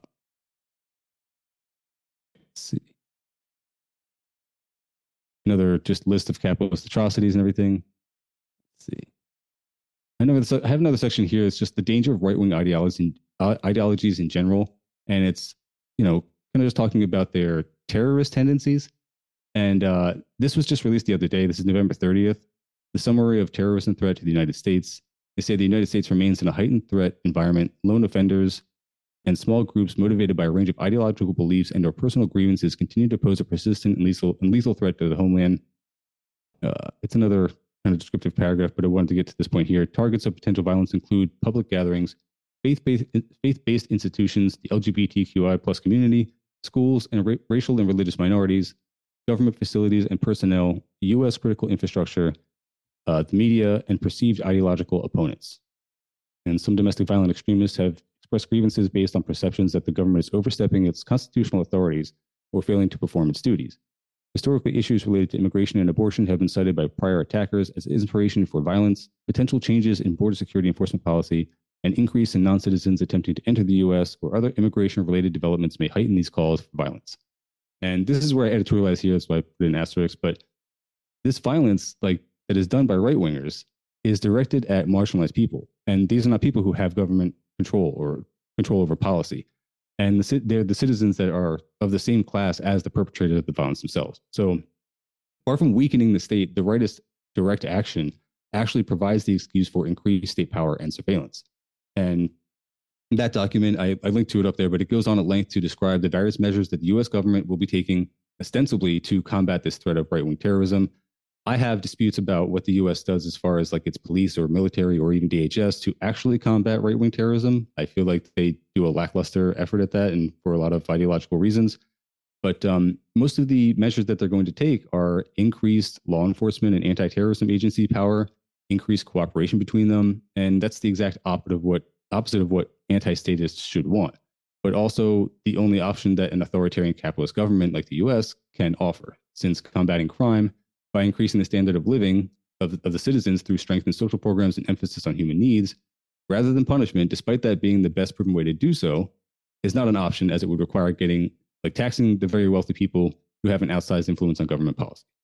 So, and then I just cited the Princeton study here because it's relevant. Like, multivariate analysis indicates that economic elites and organized groups representing business interests have substantial independent impacts on U.S. government policy, while average citizens and mass-based interest groups have little or no independent influence. The results provide substantial support for theories of economic elite domination and for theories of biased pluralism, but not for theories of majoritarian electoral democracy or majoritarian pluralism, which is all just to say that a long-term study of policy decisions and who they benefit, who pushes for those policies, and who pushes for policies that did not get implemented.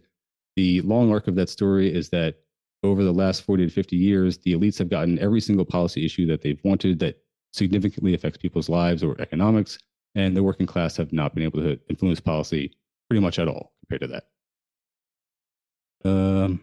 R squared 0.074. Anyways, continue. What does that mean? Oh, it's just statistic stuff. I'll get to it later. Okay. Let's see. So this is more on just like the white supremacist violence. I'm going to skip over that. And then here, I just kind of want to wrap up. I'll just wrap it up with this. I think I've had enough. So this was what I had in response to the Allende stuff. I just looked into that a bit. So agitation for coups against Allende began before he even took office. They had nothing to do with his performance as president or his policy, let alone their economic effects on the population. There were no violent groups associated with Allende, as is often accused. The so-called Chile miracle that Pinochet apologists and Allende critics tout never actually happened. And the only source claiming that the CIA was not directly involved in overthrowing Allende is from the CIA itself. So like a more in-depth explanation. Let me see if I can just read some of the quick hits off of this. So this historian Stephen J. Stern notes that even Allende suspected there would be a coup even before he took office, and in between the time he was elected and actually took office, several attempts were already underway. While the CIA may not have directly overthrown Allende, they did amplify and assist the right-wing forces in Chile, including several plans for coups and meetings that took place with far-right leaders, business owners. This was directly ordered by Nixon. The CIA devoted $10 million to overthrowing Allende. All of this before he took office, defeating the argument that the coup was due to his failed policies. The most prominent of the right-wing paramilitary groups was Patria y Libertad, Fatherland and Liberty, which originated right after Allende's September 4th elections during so-called Track 2. It received $38,500 from the CIA in an effort to create tension and a possible pretext for intervention. Let's see. So this is quoting from the U.S. Senate Select Committee on Intelligence Activities staff report, Covert Action in Chile, 1963, 73, 75. And I got it from Wikipedia. The Nationalist Front Homeland and Freedom, FNPL, also known only as Homeland and Freedom, PYL, was a paramilitary organization Chilean of far-right, Chilean paramilitary organization of far-right, fascist and ultranationalist ideology. It was formed April 1st, 1971 to oppose by political violence, sabotage, and terrorism the socialist government of Salvador Allende and the Popular Unity. So they blew up pipelines, sabotaged factories, staged strikes, and they were funded by the U.S. Right-wing violent groups were committing acts of terrorism, assassinations, rioting, and other political violence and blaming it on the left, which was then used as further justification for the coup by Pinochet apologists. There's also the Tacnazo and Tancatazo insurrections. And all of these the U.S. is involved in all of these, all these groups. They're funding them, they're arming them, and they're sponsoring, like they're helping them out in every way possible. And they admit to all of this. And so Allende did not touch the Chilean parliamentary system, replace the Supreme Court, ban any political parties, or take control of the military. And Pinochet was, by objective measures, the greatest mass murderer in Chile's history. So the only source that I found, like, of the CIA saying that they didn't have any direct influence on Allende being overthrown by Pinochet was them saying that. And it was like a document that they released saying that they had no involvement, but they admit to arming and funding like every other right-wing coup attempting group in Chile at the time. So we can either like believe that they didn't have a hand in Pinochet's, and also that, you know, all the other attempts to overthrow Allende didn't have any effect in like weakening him or, you know, ripening the conditions for a coup by Pinochet.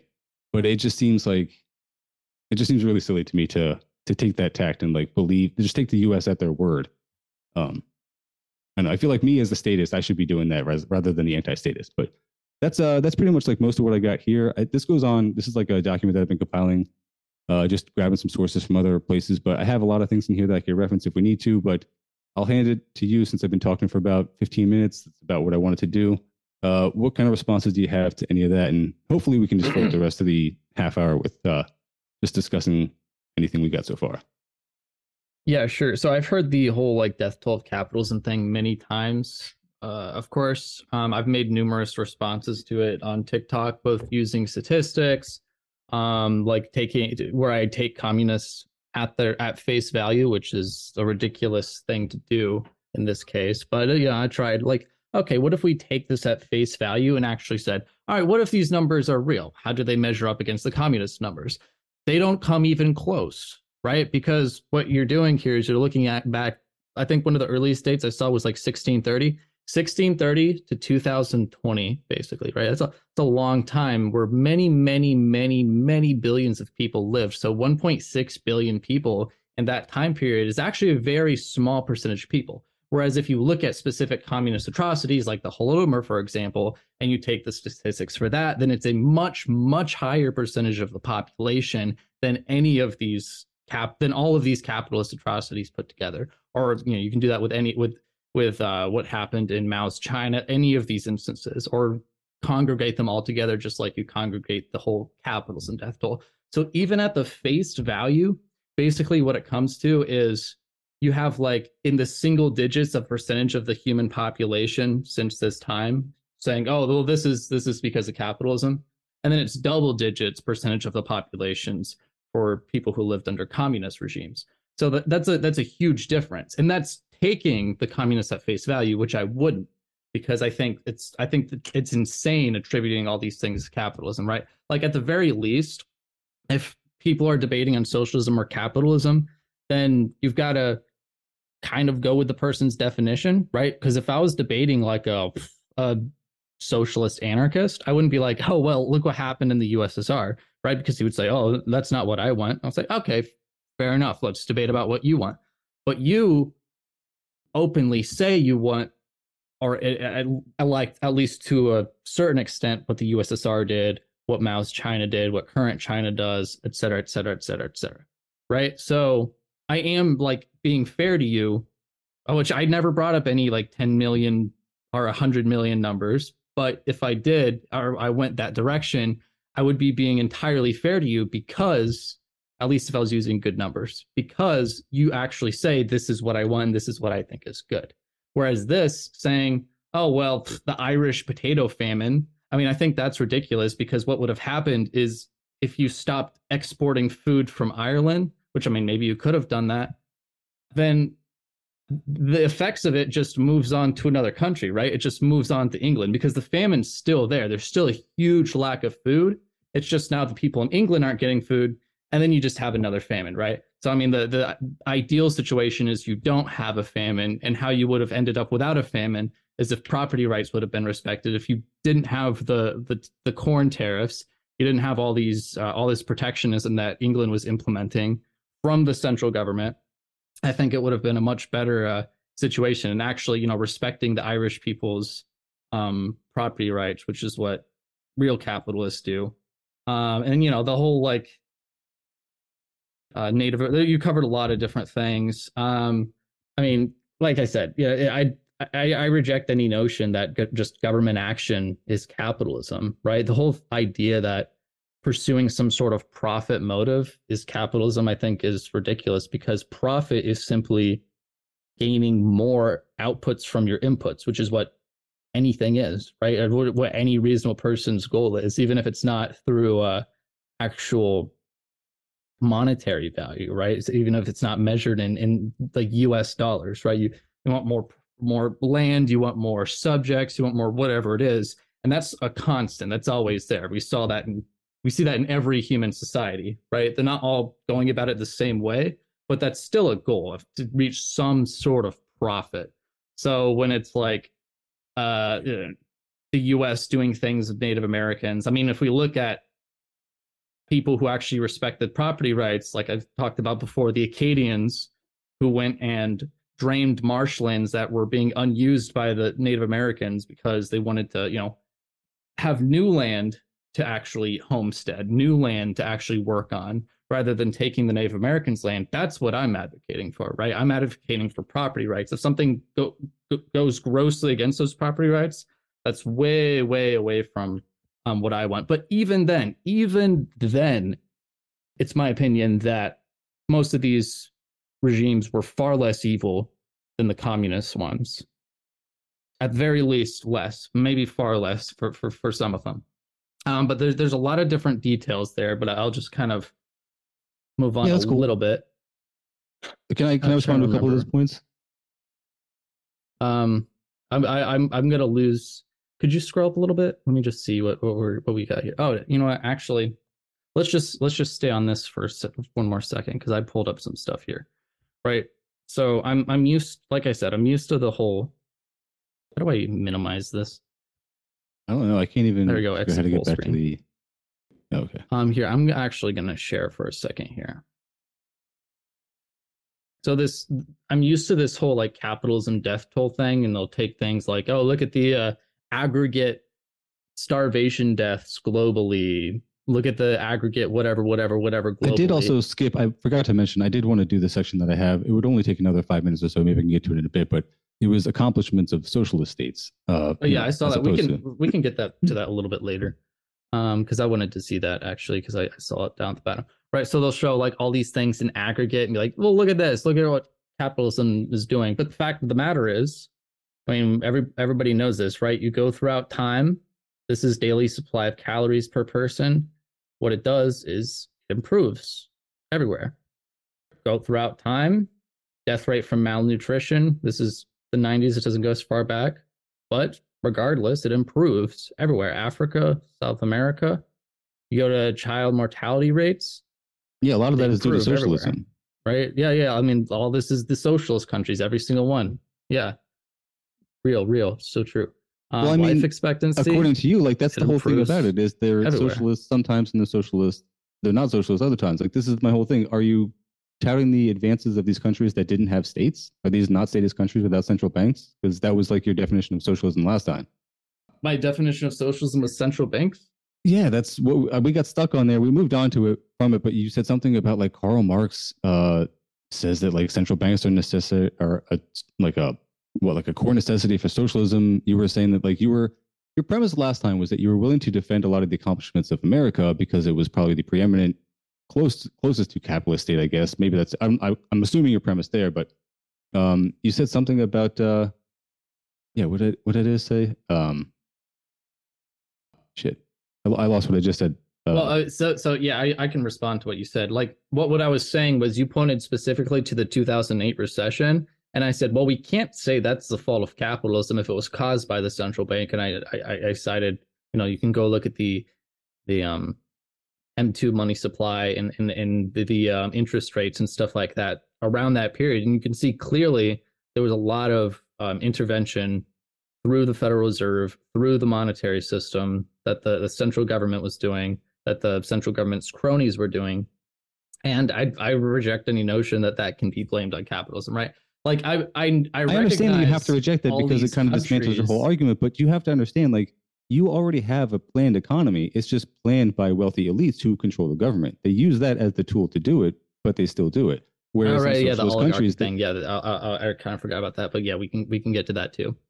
I recognize that each of these countries are going to have government to some extent, of course, some more than others, but we can trace these specific things to what happened, right? Like we can say, oh, look, the 2008 recession happened because of the central bank, right? We can say, look, this atrocity happened because the government had this much power and the private citizens certainly didn't do it. We can say, look, all these improvements came after we liberalized this market, after we did this, like we can do that. And that's what I did last time. That was what the whole point was, right? It was to... Yeah, but I don't understand how you could make the case to me that what resulted in the 2008 crash was the government doing something that was in the interest of working class people and against business interests, and therefore it was something socialist, as opposed to like when I say that China does something and it is in the interest of working class people, and therefore it is a socialist measure that they are taking, and it materially improves the lives of people.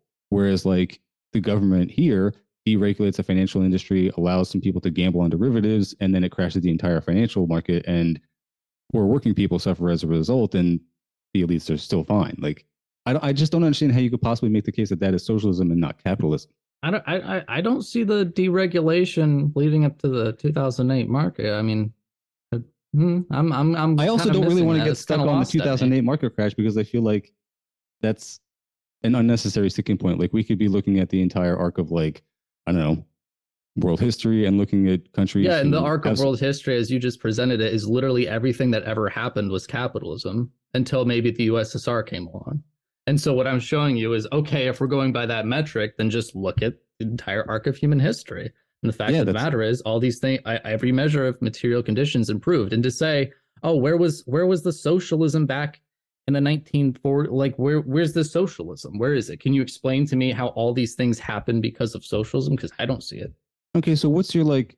I have this the quick talking point that China lifted 850 million people out of poverty, and 90 something percent. It's in that document that I had up.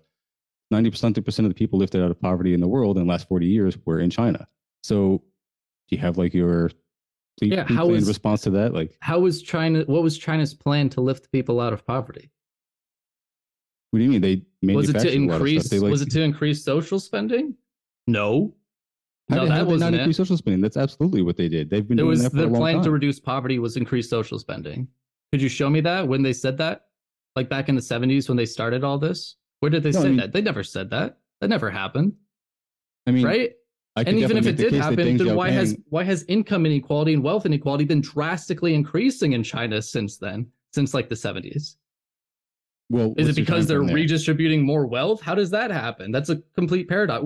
Where is this? You could definitely make the case that when they liberalized their economy because they had to enter the market, with the rest of the world, and they had their plan, like literally Deng Xiaoping had the plan to take the manufacturing away from the West and the US until they became an inextricable part of the world economy, and then use that power to leverage and build socialism, and without getting toppled by the US as every other country had done when they would nationalize resources, nationalize their industries, do anything that would threaten the US hegemony of the global financial markets. So That's like socialism with Chinese characteristics in a nutshell. It started with Deng, and a lot of people want to pretend that he was like so a it capitalist. wasn't social spending, right? It Okay, wasn't sure. I that. mean, you're saying that, but I don't find that to be the case because that's they have been lifting people out of poverty. They have been It wasn't building from like. social spending.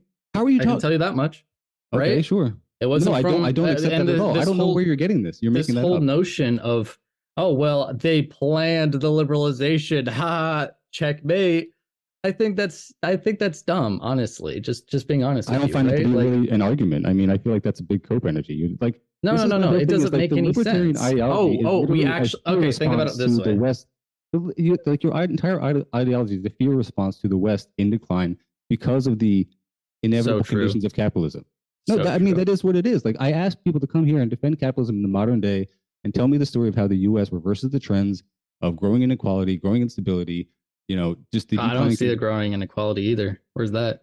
well, the declining material conditions of yeah, there is growing inequality. I mean, you can deny it all you want, but like I ask people to come and tell me the story of how that gets reversed, and you come in and like attack socialism from 50, 30, whatever many years ago, and you completely ignore modern China. And I think that that's very telling. Like you guys Well, keep the doing this, argument and I was think what leads to better material conditions, and I provided an argument for that, which went unrefuted, and I provide a bunch of evidence backing up that argument, which again no, went you had like a 5 page unrefuted. slideshow of a couple things that you cherry picked. That's what I'm saying. Like Well, how was it cherry picked? I asked you that because before. the evidence that you had was either imaginary, like literally imagining Imaginary. a fake future of the USSR or like the of Russia if the Tsar hadn't been overthrown, and then imagining that it was going to be steady capitalist improvement and improvements in material conditions of people's lives up to that, like beyond that, which is like a literal fantasy So for your capitalism because you're critique not of taking into synthetic account the control analyses, which have been widely used throughout all of the hard sciences in the past 10 years, is that it's imaginary and that every single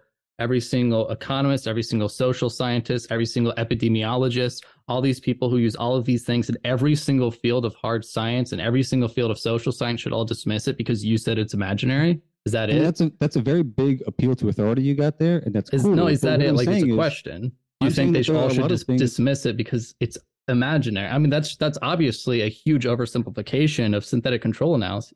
I mean, Well, there's a you lot can of read things in tons of modern awesome economics, like papers that economic explain how quote they work, unquote but you didn't science. bother doing that, right? So you just say, "Oh, it's imaginary because I can't actually respond to this."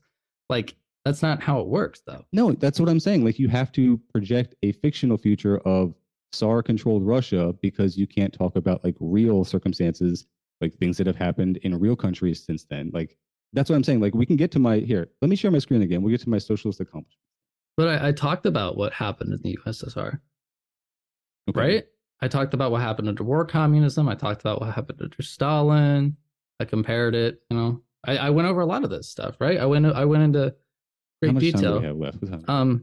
But I wanna go over a few other things here, right? So like you cited the whole Princeton thing, and Princeton thing I usually see is kind of Yeah, I saw this cope. article earlier, and this is a hilarious rebuttal to this. But go ahead. Why? Because it's like spurious at best. Like go through the three the talking points that he's got. I went through them earlier today. It mostly relies on this fictional middle class. Like the middle class is a fiction Fictional to middle begin with. class? Yeah, it doesn't. That is not a real thing. Like no one can actually define what the middle class is. I mean, define There's middle class for me. specific definitions. Like, I mean, it depends on what you're looking at, right? But can't you look that up? If you're No, I mean, looking I at, oh, understand this that is people have like definitions reading that are this like paper and it colloquial says and the like, middle class, right? but there It is will no give a strict. definition of it, right? But that can be different from every like this paper will define middle class and use its own terms to do that. But it's So it will define it. well, I mean, it will use its own definition and create one, but that's not a strict definition that exists like outside of this specific paper. They're Which just one made creating it a up definition for though? their own. What's that? Which paper made up a definition of middle class? Whatever paper they're citing, like they're citing a study, right? Well, they cited They have three to, so different they have, papers. Which one is it? I don't know. You tell me. You're citing the article. No, but you told me one of them made up a definition of middle class. No, I'm I saying don't that see how middle that's class true. does not have a strict I definition. don't know which because, one you're talking about. What do you mean? What does that mean? okay, because middle class does not exist. There are people who are workers and there are people who are owners of businesses. And some people actually do both. You could definitely have like a side business or whatever, but like the term middle class is a distinction or like a made up term that is used to obscure the distinction between people who are workers and people who are owners. And that's why they're going to rely on this thing like the middle class, because they're going to say middle class is also like these this upper echelon of wealthy people, people who make like however much they're going to say middle class is, probably are like professional managerial class people and have the same, roughly the same interests as the 1% who are getting the policy decisions that they want, that the Princeton study is talking about. So it's not going to be a surprise when, yeah, the top 10% get the same policy decisions that they want as the 1%, which the Princeton study was originally talking about. So it's like, it's silly. Like, Okay, I don't get this, right? You tell me that you read this, and then you tell me, oh, well, this paper made up some random definition of middle class that's used nowhere else. You can't tell me which one. You ask me which one, even though I didn't make the claim. It's your own claim. You say all this, oh, middle class is made up. It's not made up. What, like, oh, actually, Ben, I said I read this article earlier today. This specific middle class. Earlier today. So how did they define the? Can you show me? Like, no, just go ahead and give me your explanation for why this refutes the Princeton study. I'm going to let you talk. Can you tell me which paper makes up a definition of the middle class, which fits the exact definition you just gave, which would be a class which their only benefit, or they lean towards being benefit by the bourgeoisie or the capitalist class? Which one is it? Ben, I'm telling you that I read the article and they continually. I said you didn't. Okay, bud. So they read the, like, if you read the article, they will talk about the middle class getting policy decisions that they wanted as well. But what does that mean? What does it mean? Like, what is the middle class definition? You just said you know what it means. You just defined it, right? No, I said that middle class is not a real thing in capitalist economies. It is not. You literally went through this whole thing a little while ago saying, oh, this is what the middle class is, and their interest lies within the capitalist class. That was your whole thing. You just went on. Like, no, I'm saying that typically when people cite a quote unquote middle class, which is a fiction, that is typically what they will use to define it. They will use some definition that aligns them with the 1%, and they will use that as a tactic to try and say that the working classes are also getting what they want out of the politics or whatever. Like, exactly what they're saying in this article.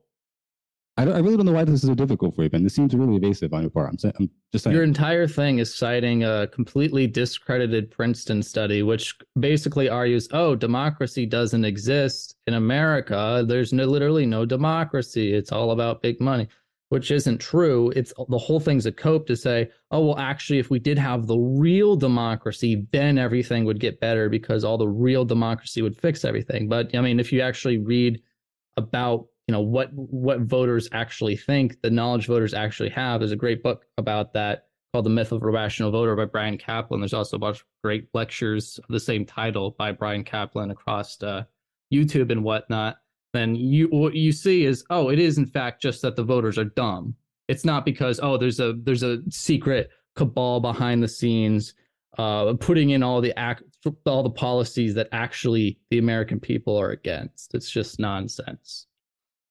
And I don't see how you can read this entire article, which provides good arguments, and not only that, but it links to pretty in-depth papers, like going through and explaining all of these statistical problems with this paper that you cited, and then just go, oh, well, they made up some definition of middle class, debunked. I mean, even by your own admission, only one of the papers did that, right? So what's your problem with the other two papers? I didn't read these papers. I read this article. So if one of the papers, if your big problem is the whole middle class thing, but only one of the papers used this middle class argument, what about the other two? What do you mean only one of the papers? Like, that is all three talking points. Oh, so it is all three of, okay, never mind. All right. Well, yeah, I don't even know where to go on that. It seems like you're just saying stuff. I don't know where to go. There are three talking points. The whole title of that article was 3 reasons that the Princeton study is wrong. The 3 talking points were reiterations of the same thing, were basically that the middle class and... No, that's not what it's called. I asked you to just tell me the talking points or tell me why it refutes the Princeton study, and you keep getting stuck on this. Remember that study saying American is an oligarchy? 3 rebuttals say it's wrong. Those rebuttals are specific papers, right? It's referring to 3 different papers. And you said one of them made up some definition of middle class, and its whole argument was about the middle class, and that's why it's wrong. I literally never said that. I literally never said that any of these specific papers made up a definition of middle class. Okay. No, that's what they have definitely to define, like verbatim. They have to define that term, but I'm saying in general, the idea of a middle class is a fiction. And this is what I said. I said that they will have to define that term, and maybe all 3 papers will define it differently. I don't know. Like I said, I didn't read the papers. I read the article. Right. and it came off as silly to me. But like, this is why I'm saying you're not going to address the actual things in that article that you're saying debunk the Princeton study. You're just going you to harp on say this you middle don't class thing care and then about walk it. away. Do you care about it or do you not care about it? I asked you several times. Please give me your explanation of why this article debunks the Princeton study. Please.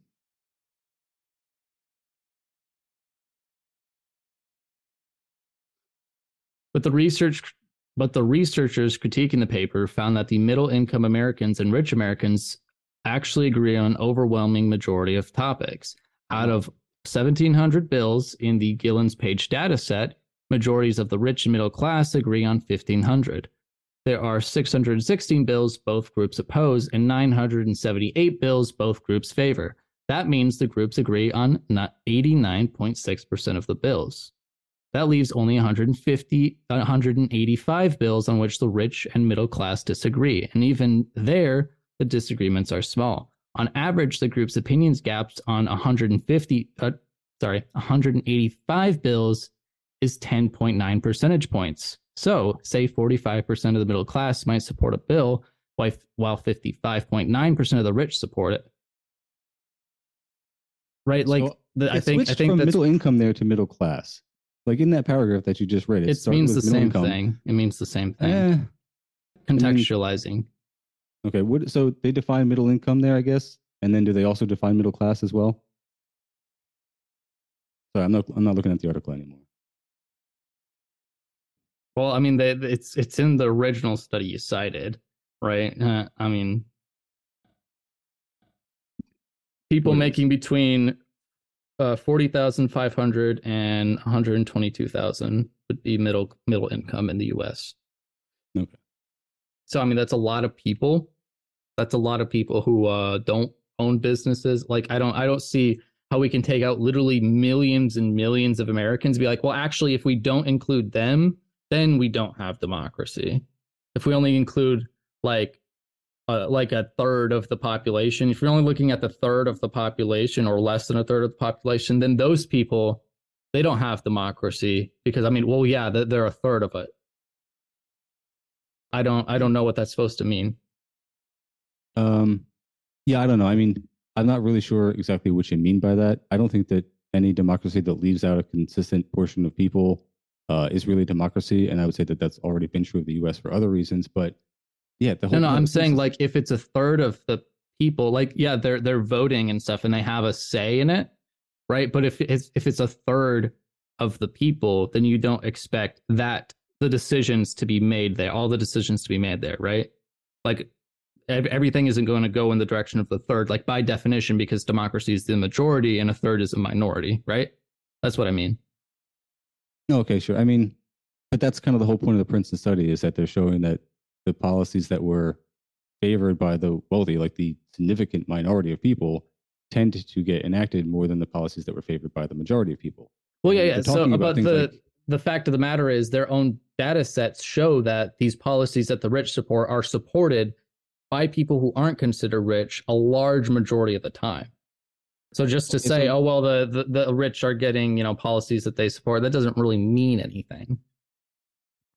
Well, that's why I was asking, and why I took issue with the whole term middle class. Like that is my whole point about that. Is like middle class is used to obfuscate these things. Like I think the much more important distinction is what people who work for a living get as far as policy decisions, as far as compared to business owners, because that is the more important distinction. Then I would consider that more important than even income, and that's why I don't like the term middle class. That's why I took issue with it to begin with. But what was the other thing you just said?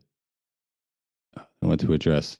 Yeah, I mean, because they also included people up to $120,000 as middle income, which I also take issue with. Like that's a significant difference between 40,000. It's like literally triple. That's like a very wide range. Like I would be much happier if they had included, I don't know, just like 30 to 70,000 even would have been much more fair, I think. And then I mean, it's the policy, people in the middle. That's why it's called middle class. Yeah, but I don't think that's what I would take it. That doesn't seem like the middle. Like $120,000 a year doesn't seem like it's a median or the middle, like or an average income. Well, no, because that's the top of the middle class.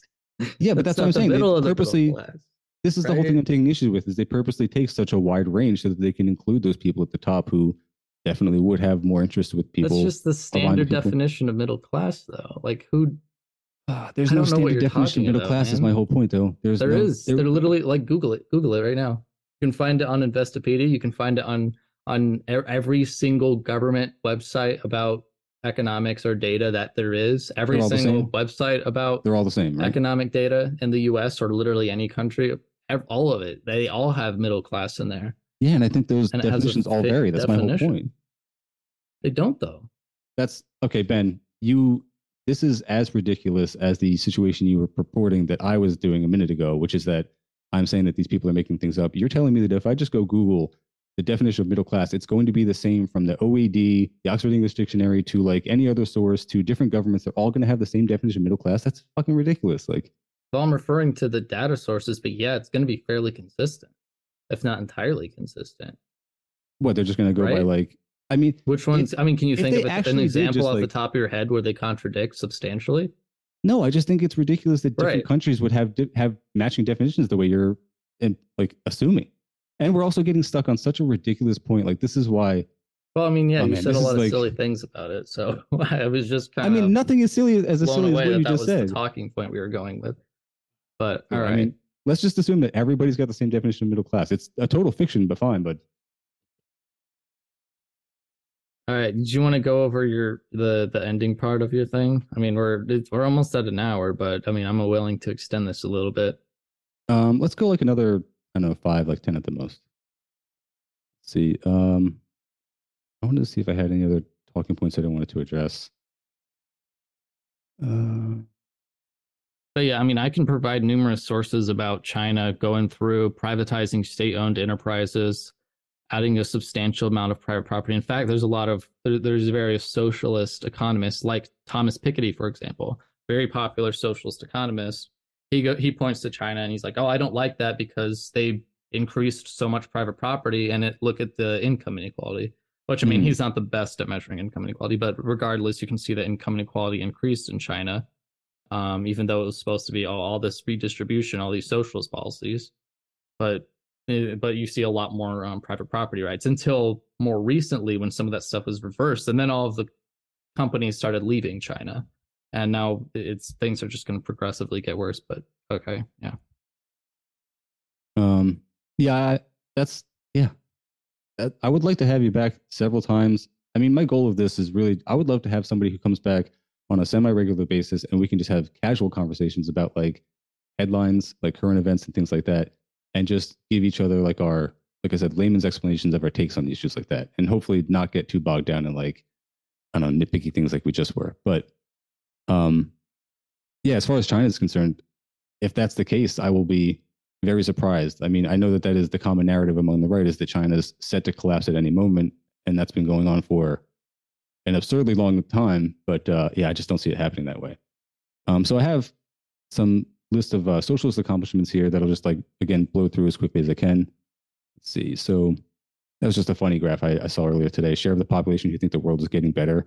It's 41% in China, 23% in Indonesia, all the way down here, 6% in the USA. Just a sad state of affairs. Here's something that I cite a lot, which is why I don't believe China's COVID numbers is a cop-out, and it's a thread on Twitter, and this guy compiles a lot of sources. I reference this in a bunch of different places, but that's just popped in there for anybody who wants to peruse it. Like I said before, 95% of global poverty reduction has occurred in China in the past 40 years. There's another quick graph of just like their cumulative deaths attributed to COVID-19 in the US versus China, and it's over 1 million in the US versus like, yeah, less than 100,000 in China. It's like absurdly small compared to the proportions of the populations. Just some quick hits here. Cuba versus the USA. Life expectancy in Cuba is 78.8, whereas in the US it's 78.7. It's just a little bit lower. I know it's a minimal difference, but this is all like despite the massive trade embargoes and the economic blockades. Infant mortality rate per 1,000 births in Cuba is 3.8. In the US it's 5.6. The literacy rate in Cuba is 99.7. In the US, it's 81%. Women in parliament, Cuba has 53.4%, and the US has 26.5%. Some sources. You can see some stuff about Venezuela under Hugo Chavez's era. So unemployment dropped from 14.5% of the total labor force in 99 to 7.6% in 2009. GDP per capita rose from 4,105 to 10,801 in 2011. Poverty decreased from 23.4% in 99 to 8.5% in 2011. And infant mortality rate fell more than 20, I guess, percent, sorry. 1,000 live births in 1999 to a rate, oh yeah. So it was 20 per 1,000 live births and to 13 per 1,000 live births in 2011. And then oil exports boomed. They had one of the top proven oil reserves in the world. And in 2011, OPEC put the country's net oil export at $60 billion. In 99, it stood at 14.4. I have some things that were results from the first 5-year plan in the USSR, just like increased industrial output compared to like US, Britain, and Germany, like 3 times as much. Let's see. Improvements in agriculture. Again, I'm going to put all these in the show notes. I'm not going to read through all of these. And then here, this is an important one. Material conditions, number of workers in large-scale industries doubled, 85% increase in national income, 67% increase in average annual income in large-scale industries. Social insurance fund increased by 292%, and 158,000 new shops and stores. There's more like just stuff from the USSR and everything. Things from the GDR, East Germany. I particularly like a lot of their social programs that allowed women in the labor force, allowed families. Like that's another thing that I like to talk about with people who like are lamenting the declining birth rates in the U.S. or like very worried about outlawing abortion so we can have more people, or they're like worried about like population declines or whatever. The GDR is a good example for why it's good to have strong social programs and allow people to actually like be able to have families and careers and be productive members of society to do both. Those are important things for any stable society. And so, again, I'm going to just put it all in the show notes, but the gist is that they had a lot of social programs that allowed women in the workforce. They had state-sponsored childcare. They had people that would help you with your grocery shopping even. Just the women's rights were pretty much unprecedented in the GDR.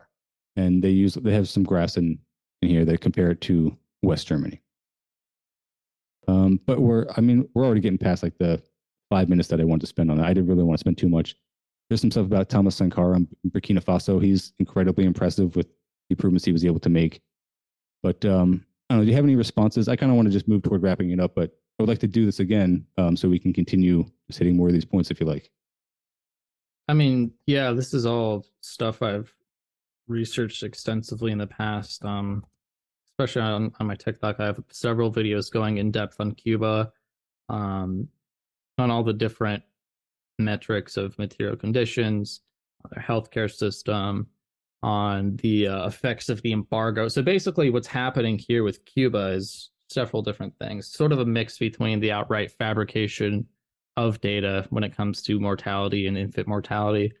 Different definitions used because, like when they're actually saying, oh, this is a dead baby that we're measuring, in the US, we count miscarriages and stuff like that. In Cuba, that's not counted. Also the coerced abortions in Cuba, which, taking out more physically unfit fetuses and babies. I'm definitely gonna have to ask you for sources on both of these for the next. Oh yeah, I got plenty. I mean, not right now. You can send us after, and we'll put them in the show notes or whatever. But yeah, sure. There's a great paper by Vincent Galoso, Benjamin Powell, and a few others. It's called something like "Infant Mortality and Longevity," something or repression. If you just Google like Cuba infant mortality, it's one of the first search results that come up. Let me see here. And they go into like a lot of different arguments as to why it's inaccurate. There's a lot of other similar papers, and they cite some of them. Like there's one that's a synthetic control analysis, and it's like, okay, well, would infant mortality in Cuba be here if the revolution never happened? But I know you're not a big fan of synthetic control analyses, despite how statistically strong they are. Like I said, there's that paper about there's that paper from Benjamin Powell, Vincent Galoso, a few different economic historians. Hey, sorry, just Ben, real quick. This just occurred to me, but maybe we can save this for another time. But what do you statistical control analysis you're calling them? Synthetic control analyses. Synthetic control. I'm sorry. Synthetic control analyses. How similar are those when they project it out for like something like the U.S.? How similar does that end up being to what actually happens over like, I don't know, 10, 20 year span, like or however long they project? Have they tried that yet? Well, it depends on how you structure the synthetic control analysis, of course, because you can do a poor job. In fact, there's a recent paper that got a lot of criticism from an economist, Phil Magnus, where he was actually, it was actually about Marx. So he was making a synthetic control analysis of what would have happened with Marx in reading in academia if the Bolshevik Revolution had never happened. And a lot of people point out, yeah, I mean, there was some severe flaws in creating the model, but that's why you go through a peer review process. That's why you actually well, the reason I asked take that an is effort. because But I said it last time as a joke, but I seriously would like to know, like, have there ever been any synthetic control analysis enthusiasts, economists who have projected, like, the future of a capitalist economy and then uh, correctly predicted booms and bust cycles that happen every 10 years? Like, did anybody predict that happening in the US even close to the times that did it happen? Like, I don't know that what was, that means. well, I said it last time before, like when they factored in this, and they did this, fictional analysis of what it would have been like if capitalism had stayed in the U.S. in Russia. Did they factor in like a boom and bust cycle? Did they have like a Great Depression factored in there? Because the USSR pretty much avoided the Great Depression. It's like this is what I mean. Like, is anybody factoring in? Is anybody coming up with a synthetic control analysis that booms and busts every 10 So the years way a and actually synthetic represents control capitalism? analysis works is you're taking other models, right? You're taking some sort of other data that you can add in there. So like I said last time, for like a synthetic control analysis on the Soviet Union, and you're saying, well, what if they went this direction? What they're doing is they're taking countries like Japan, they're taking similarly situated countries, and they're taking different aspects. Like, if there's one on Venezuela, so they're like, oh, let's find a country that went through a similar oil crisis as Venezuela and look at the effects of that. Right? They're taking different aspects of different data and sort of piecing them together to try to create the most accurate synthetic model as possible, right? So if you're taking Japan or you're taking pre-USSR Russia, if they're going through these boom and bust cycles, like you say that every capitalist economy will go through, which is obviously ridiculous, then I mean, yeah, those are factored in. Like that's how it works. Yeah, right. They're not making some stuff. They're not just making stuff up out of nowhere. They're taking existing trends and aggregating them to create the most accurate one that represents whatever country they're looking at. No, I get that it is not just pure speculation, it is extrapolation. I understand that. But what I'm saying is, like, it seems to me like this is pretty much, I don't know, it's almost like trying to predict the future. And I feel like if it was really as accurate as you might want it to be, then people would be using this also to make a bunch of money, because that's a huge way to make money in any capitalist structure, is to be able to predict markets and things like that. So I guess I just don't see the value in it, because no, this isn't predicting the future, it's predicting the past. Yeah, but like what data are you using to predict like an alternate future? You're using the data from the past 20 years to showing you what would happen in the last 20 years to predict the future. I don't see how that makes any sense. You're predicting the past. Okay, right? No, I definitely am then misinterpreting what synthetic control analysis is used for. Then that's the case. Yeah. It's a counterfactual, so it's complete opposite. I gotcha. It's like I said, it is being widely used in different fields. There's synthetic control analyses on gun control policies, on tax policies, and lots of different things. You can find it all over the place.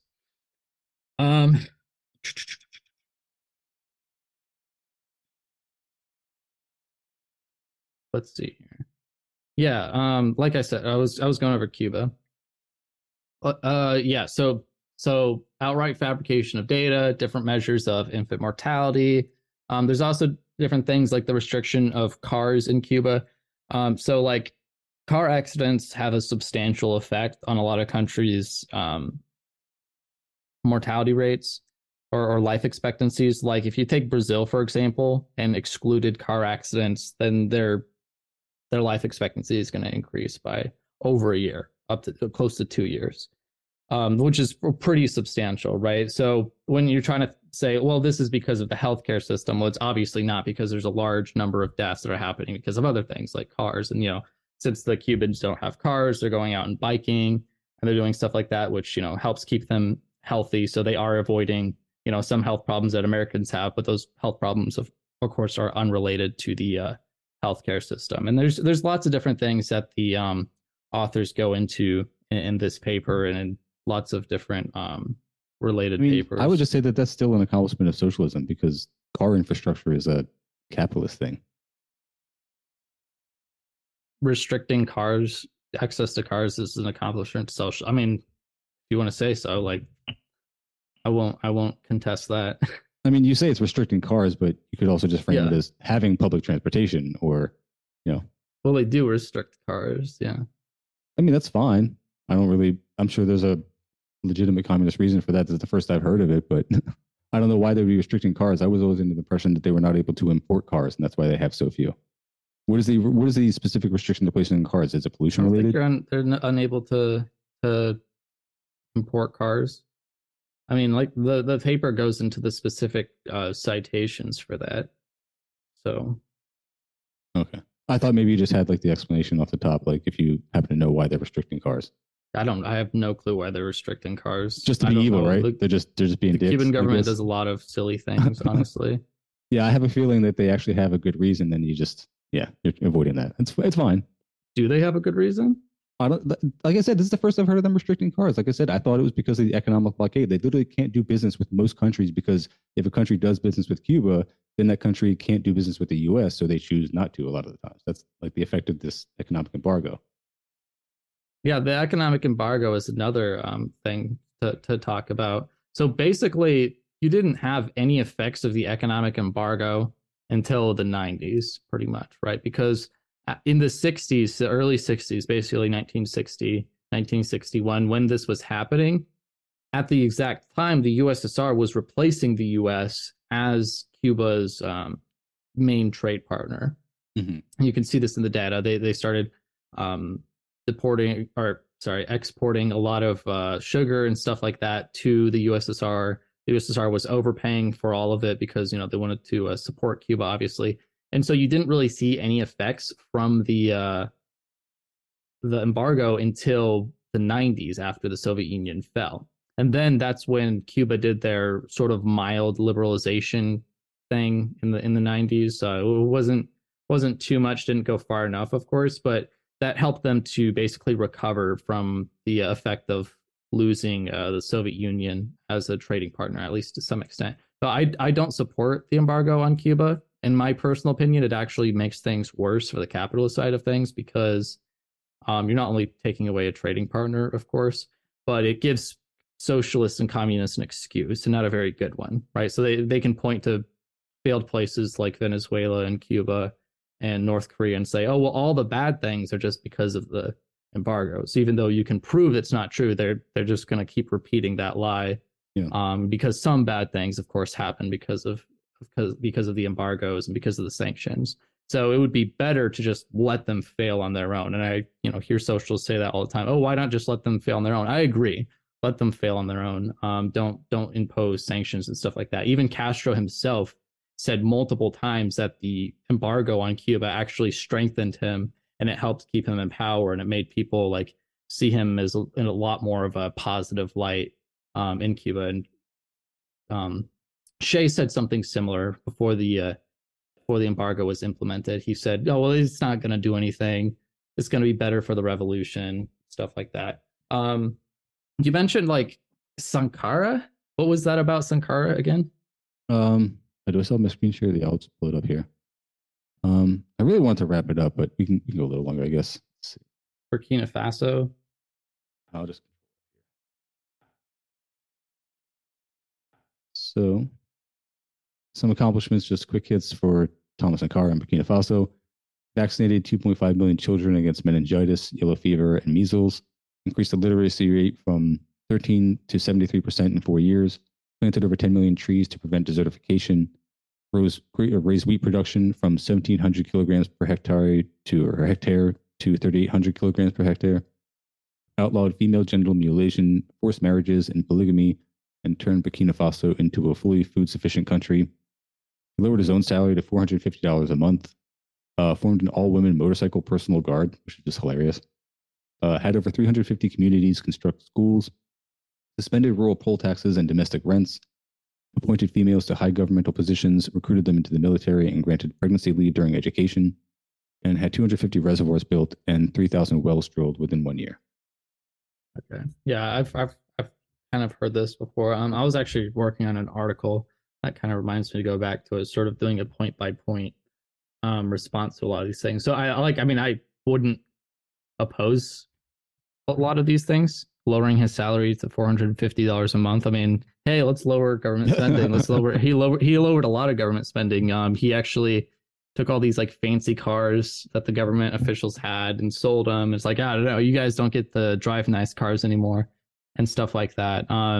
He heavily liberalized the agriculture, which a lot of people don't know. He actually like followed it almost to the T, like what the I think it was the World Bank or the IMF, something like that. One of those organizations. They're like liberalization plan for agriculture.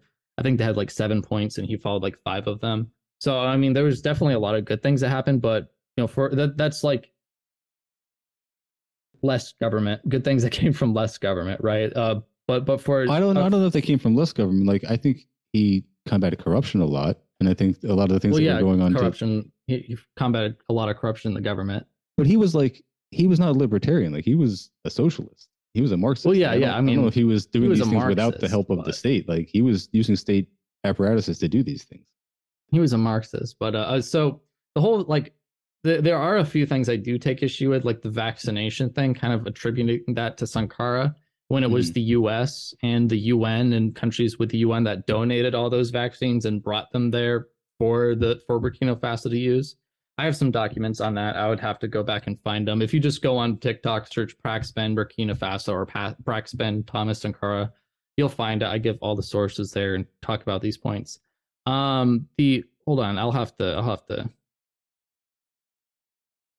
share my screen real quick. And there's 2 other things that I take issue with because they don't seem to be true. The infant mortality rate. So we're looking at around, I forget the exact years. Do you recall when it was 5 years, less than 5 years? Have the window somewhere around here in the 80s, right? Regardless, let's look at the entire like 80 to 90. I don't see what they did. Like from here to here, I mean, I don't know. It seems pretty normal. In fact, it seems to kind of like stagnate a little bit, almost. No, I don't. Actually, I don't have infant mortality rate for Sankara. That was Cuba. Okay. People usually cite the infant mortality rate as well, but that's okay. Literacy rate is kind of similar, right? So like down here, I do have literacy rate for him. I don't see like this huge increase in literacy rate. I don't know like where the data actually comes from because when I Google like all these claims, you just find a ton of articles that just copy paste all of them. And you can find some of them because some of them are included on the Wikipedia page and a few other things. And you can find, okay, this is in this book or this is in this news article and whatnot. Find some of them. But for some of these, it's like, I don't know where we get the data that says there's this huge increase in like the literacy rate because like we don't see that in any of the actual data I can find. This is well, I mean, I do have 2 sources for that that I can just like go through and then try to find that particular statistic. But since I wanted to wrap it up anyway, and that's a pretty unwieldy thing to do, like on a live recording or whatever, you want to save that for next time then? You can remember to like I would love if you can find it like in some sort of data source or some sort of like peer review paper or anything like that where we can say, oh yeah, this is an actual thing instead of it just being claimed in like random pro Sankara articles. But yeah, that's my thoughts on Sankara. I think he was one of the least bad Marxist leaders because largely what he did, like basically his entire policy, because he didn't last for very long, right? He lasted for less than 5 years before he was assassinated. So this was the very early things of his government. And unlike people like Allende, he didn't move super rapidly trying to like go, oh, we're going to go communist as fast as we can. Because he first was dealing with corruption and problems in the government. And that's why I like about him, because he was going after all these things. He was lowering government spending. He was taking away all these unreasonable benefits that government employees had, and just trying to make things a bit better overall, and like the liberalization of the agricultural industry as well. But yeah, so that's about it. Yeah, I mean, you brought up a lot of things, just like I brought up a lot of things last time, but I responded to at least most of it, at least to some extent. Like I said, the whole capitalism death toll, if you take it at its face value and say, okay, let's say this is it, and let's say I'm going to defend all this, which I wouldn't obviously say either of those things, then just statistically, it still doesn't match up to the amount of deaths that came out of socialist regimes, even giving them the most conservative estimates, even if you go down to like 70 million instead of the standard 100 million claim. Um, China, we should have like a whole thing about China, honestly, because there's a lot. I was to actually talk going to about say, there. since you were talking about that, that we can definitely do like segments on the Holodomor, the Great Leap Forward, because I obviously have like takes on those. They mostly amount to that the statistics and the numbers in the West are usually overblown. In the case of the Holodomor, a lot of it is like literal fascist propaganda, including like the name Holodomor being chosen after the fact to associate it with the Holocaust and sort of the what they call the double genocide theory, so that it's like made to equate it with the Holocaust and make it seem like communists are just as bad as fascists, or quite even the same thing. And the Great Leap Forward, I actually had a quick debunk that I cribbed from somebody else's like video in there, but I didn't plan on spending any time on it. But again, it's just like more of the same thing. Like there were famines in China that were pretty regular, and then this was the last time that I believe they happened in that area, after Mao took over. But again, not something that I usually spend a lot of time talking about, and not something that I spent a lot of time reading about recently. So I'm just giving you like the very general, like I said, I hate that style of argument. I hate doing like the fucking listicle thing and like doing all that kind of thing. Most of that was just to like get me in the door, so to speak, because I feel like I'm not getting the generosity from your fans. Like when they say that I'm just saying things that I just believe or that I haven't researched. It's like, no, I've been reading about this stuff Oh, for they're quite not a going to while. be big And then, fans of the capitalism death toll. We've all heard it. oh, I get it. No, I mean, just like I've heard the socialism death toll. Like, I mean, I'm also doing this like somewhat humorously as well. It's like, yeah, I just don't buy into this cherry picking like listicle style of argument to begin with. I would much rather just have like I said, layman's terms conversations about it, takes on different issues. Um, I think that's about all I got. Let's see if I had anything else on my notes that I wanted to address before we go. Yeah, I mean, if we're ever going to touch on something like the Holodomor going to the Soviet Union, I mean, you should know I'm really, really read on the Soviet Union. That's one of my like most read topics. Mm-hmm. So I'm the whole Holodomor thing. I'm just saying that's not going to be an easy. That's not going to be an easy fight for sure. Like I've dealt with a lot of guys on that.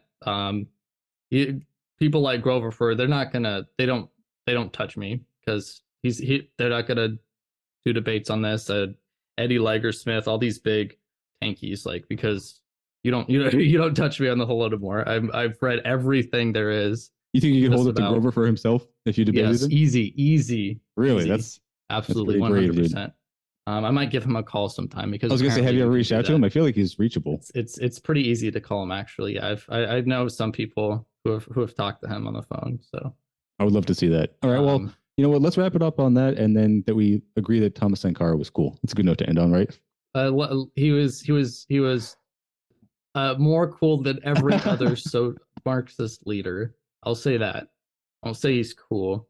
That's probably as close as we'll get. All right, Didn't cool. he ban the labor unions? I don't know. Probably like those what do you call it? Like the U.S. sponsored ones, the external ones that happens a lot. U.S. sponsored labor unions. Wow, I've never heard of that before. Right. That happens quite a bit. Usually in socialist countries, that the U.S. will care about labor unions all of a sudden. Not so much at home, but in other countries, they definitely care about them. That's another familiar pattern. Anyway, I don't want to get into all that. Like we can talk about that another time. But thank you again, Ben. I really appreciate you doing this. Hopefully, we can do it again soon. Yep. Have a good night. You too, man.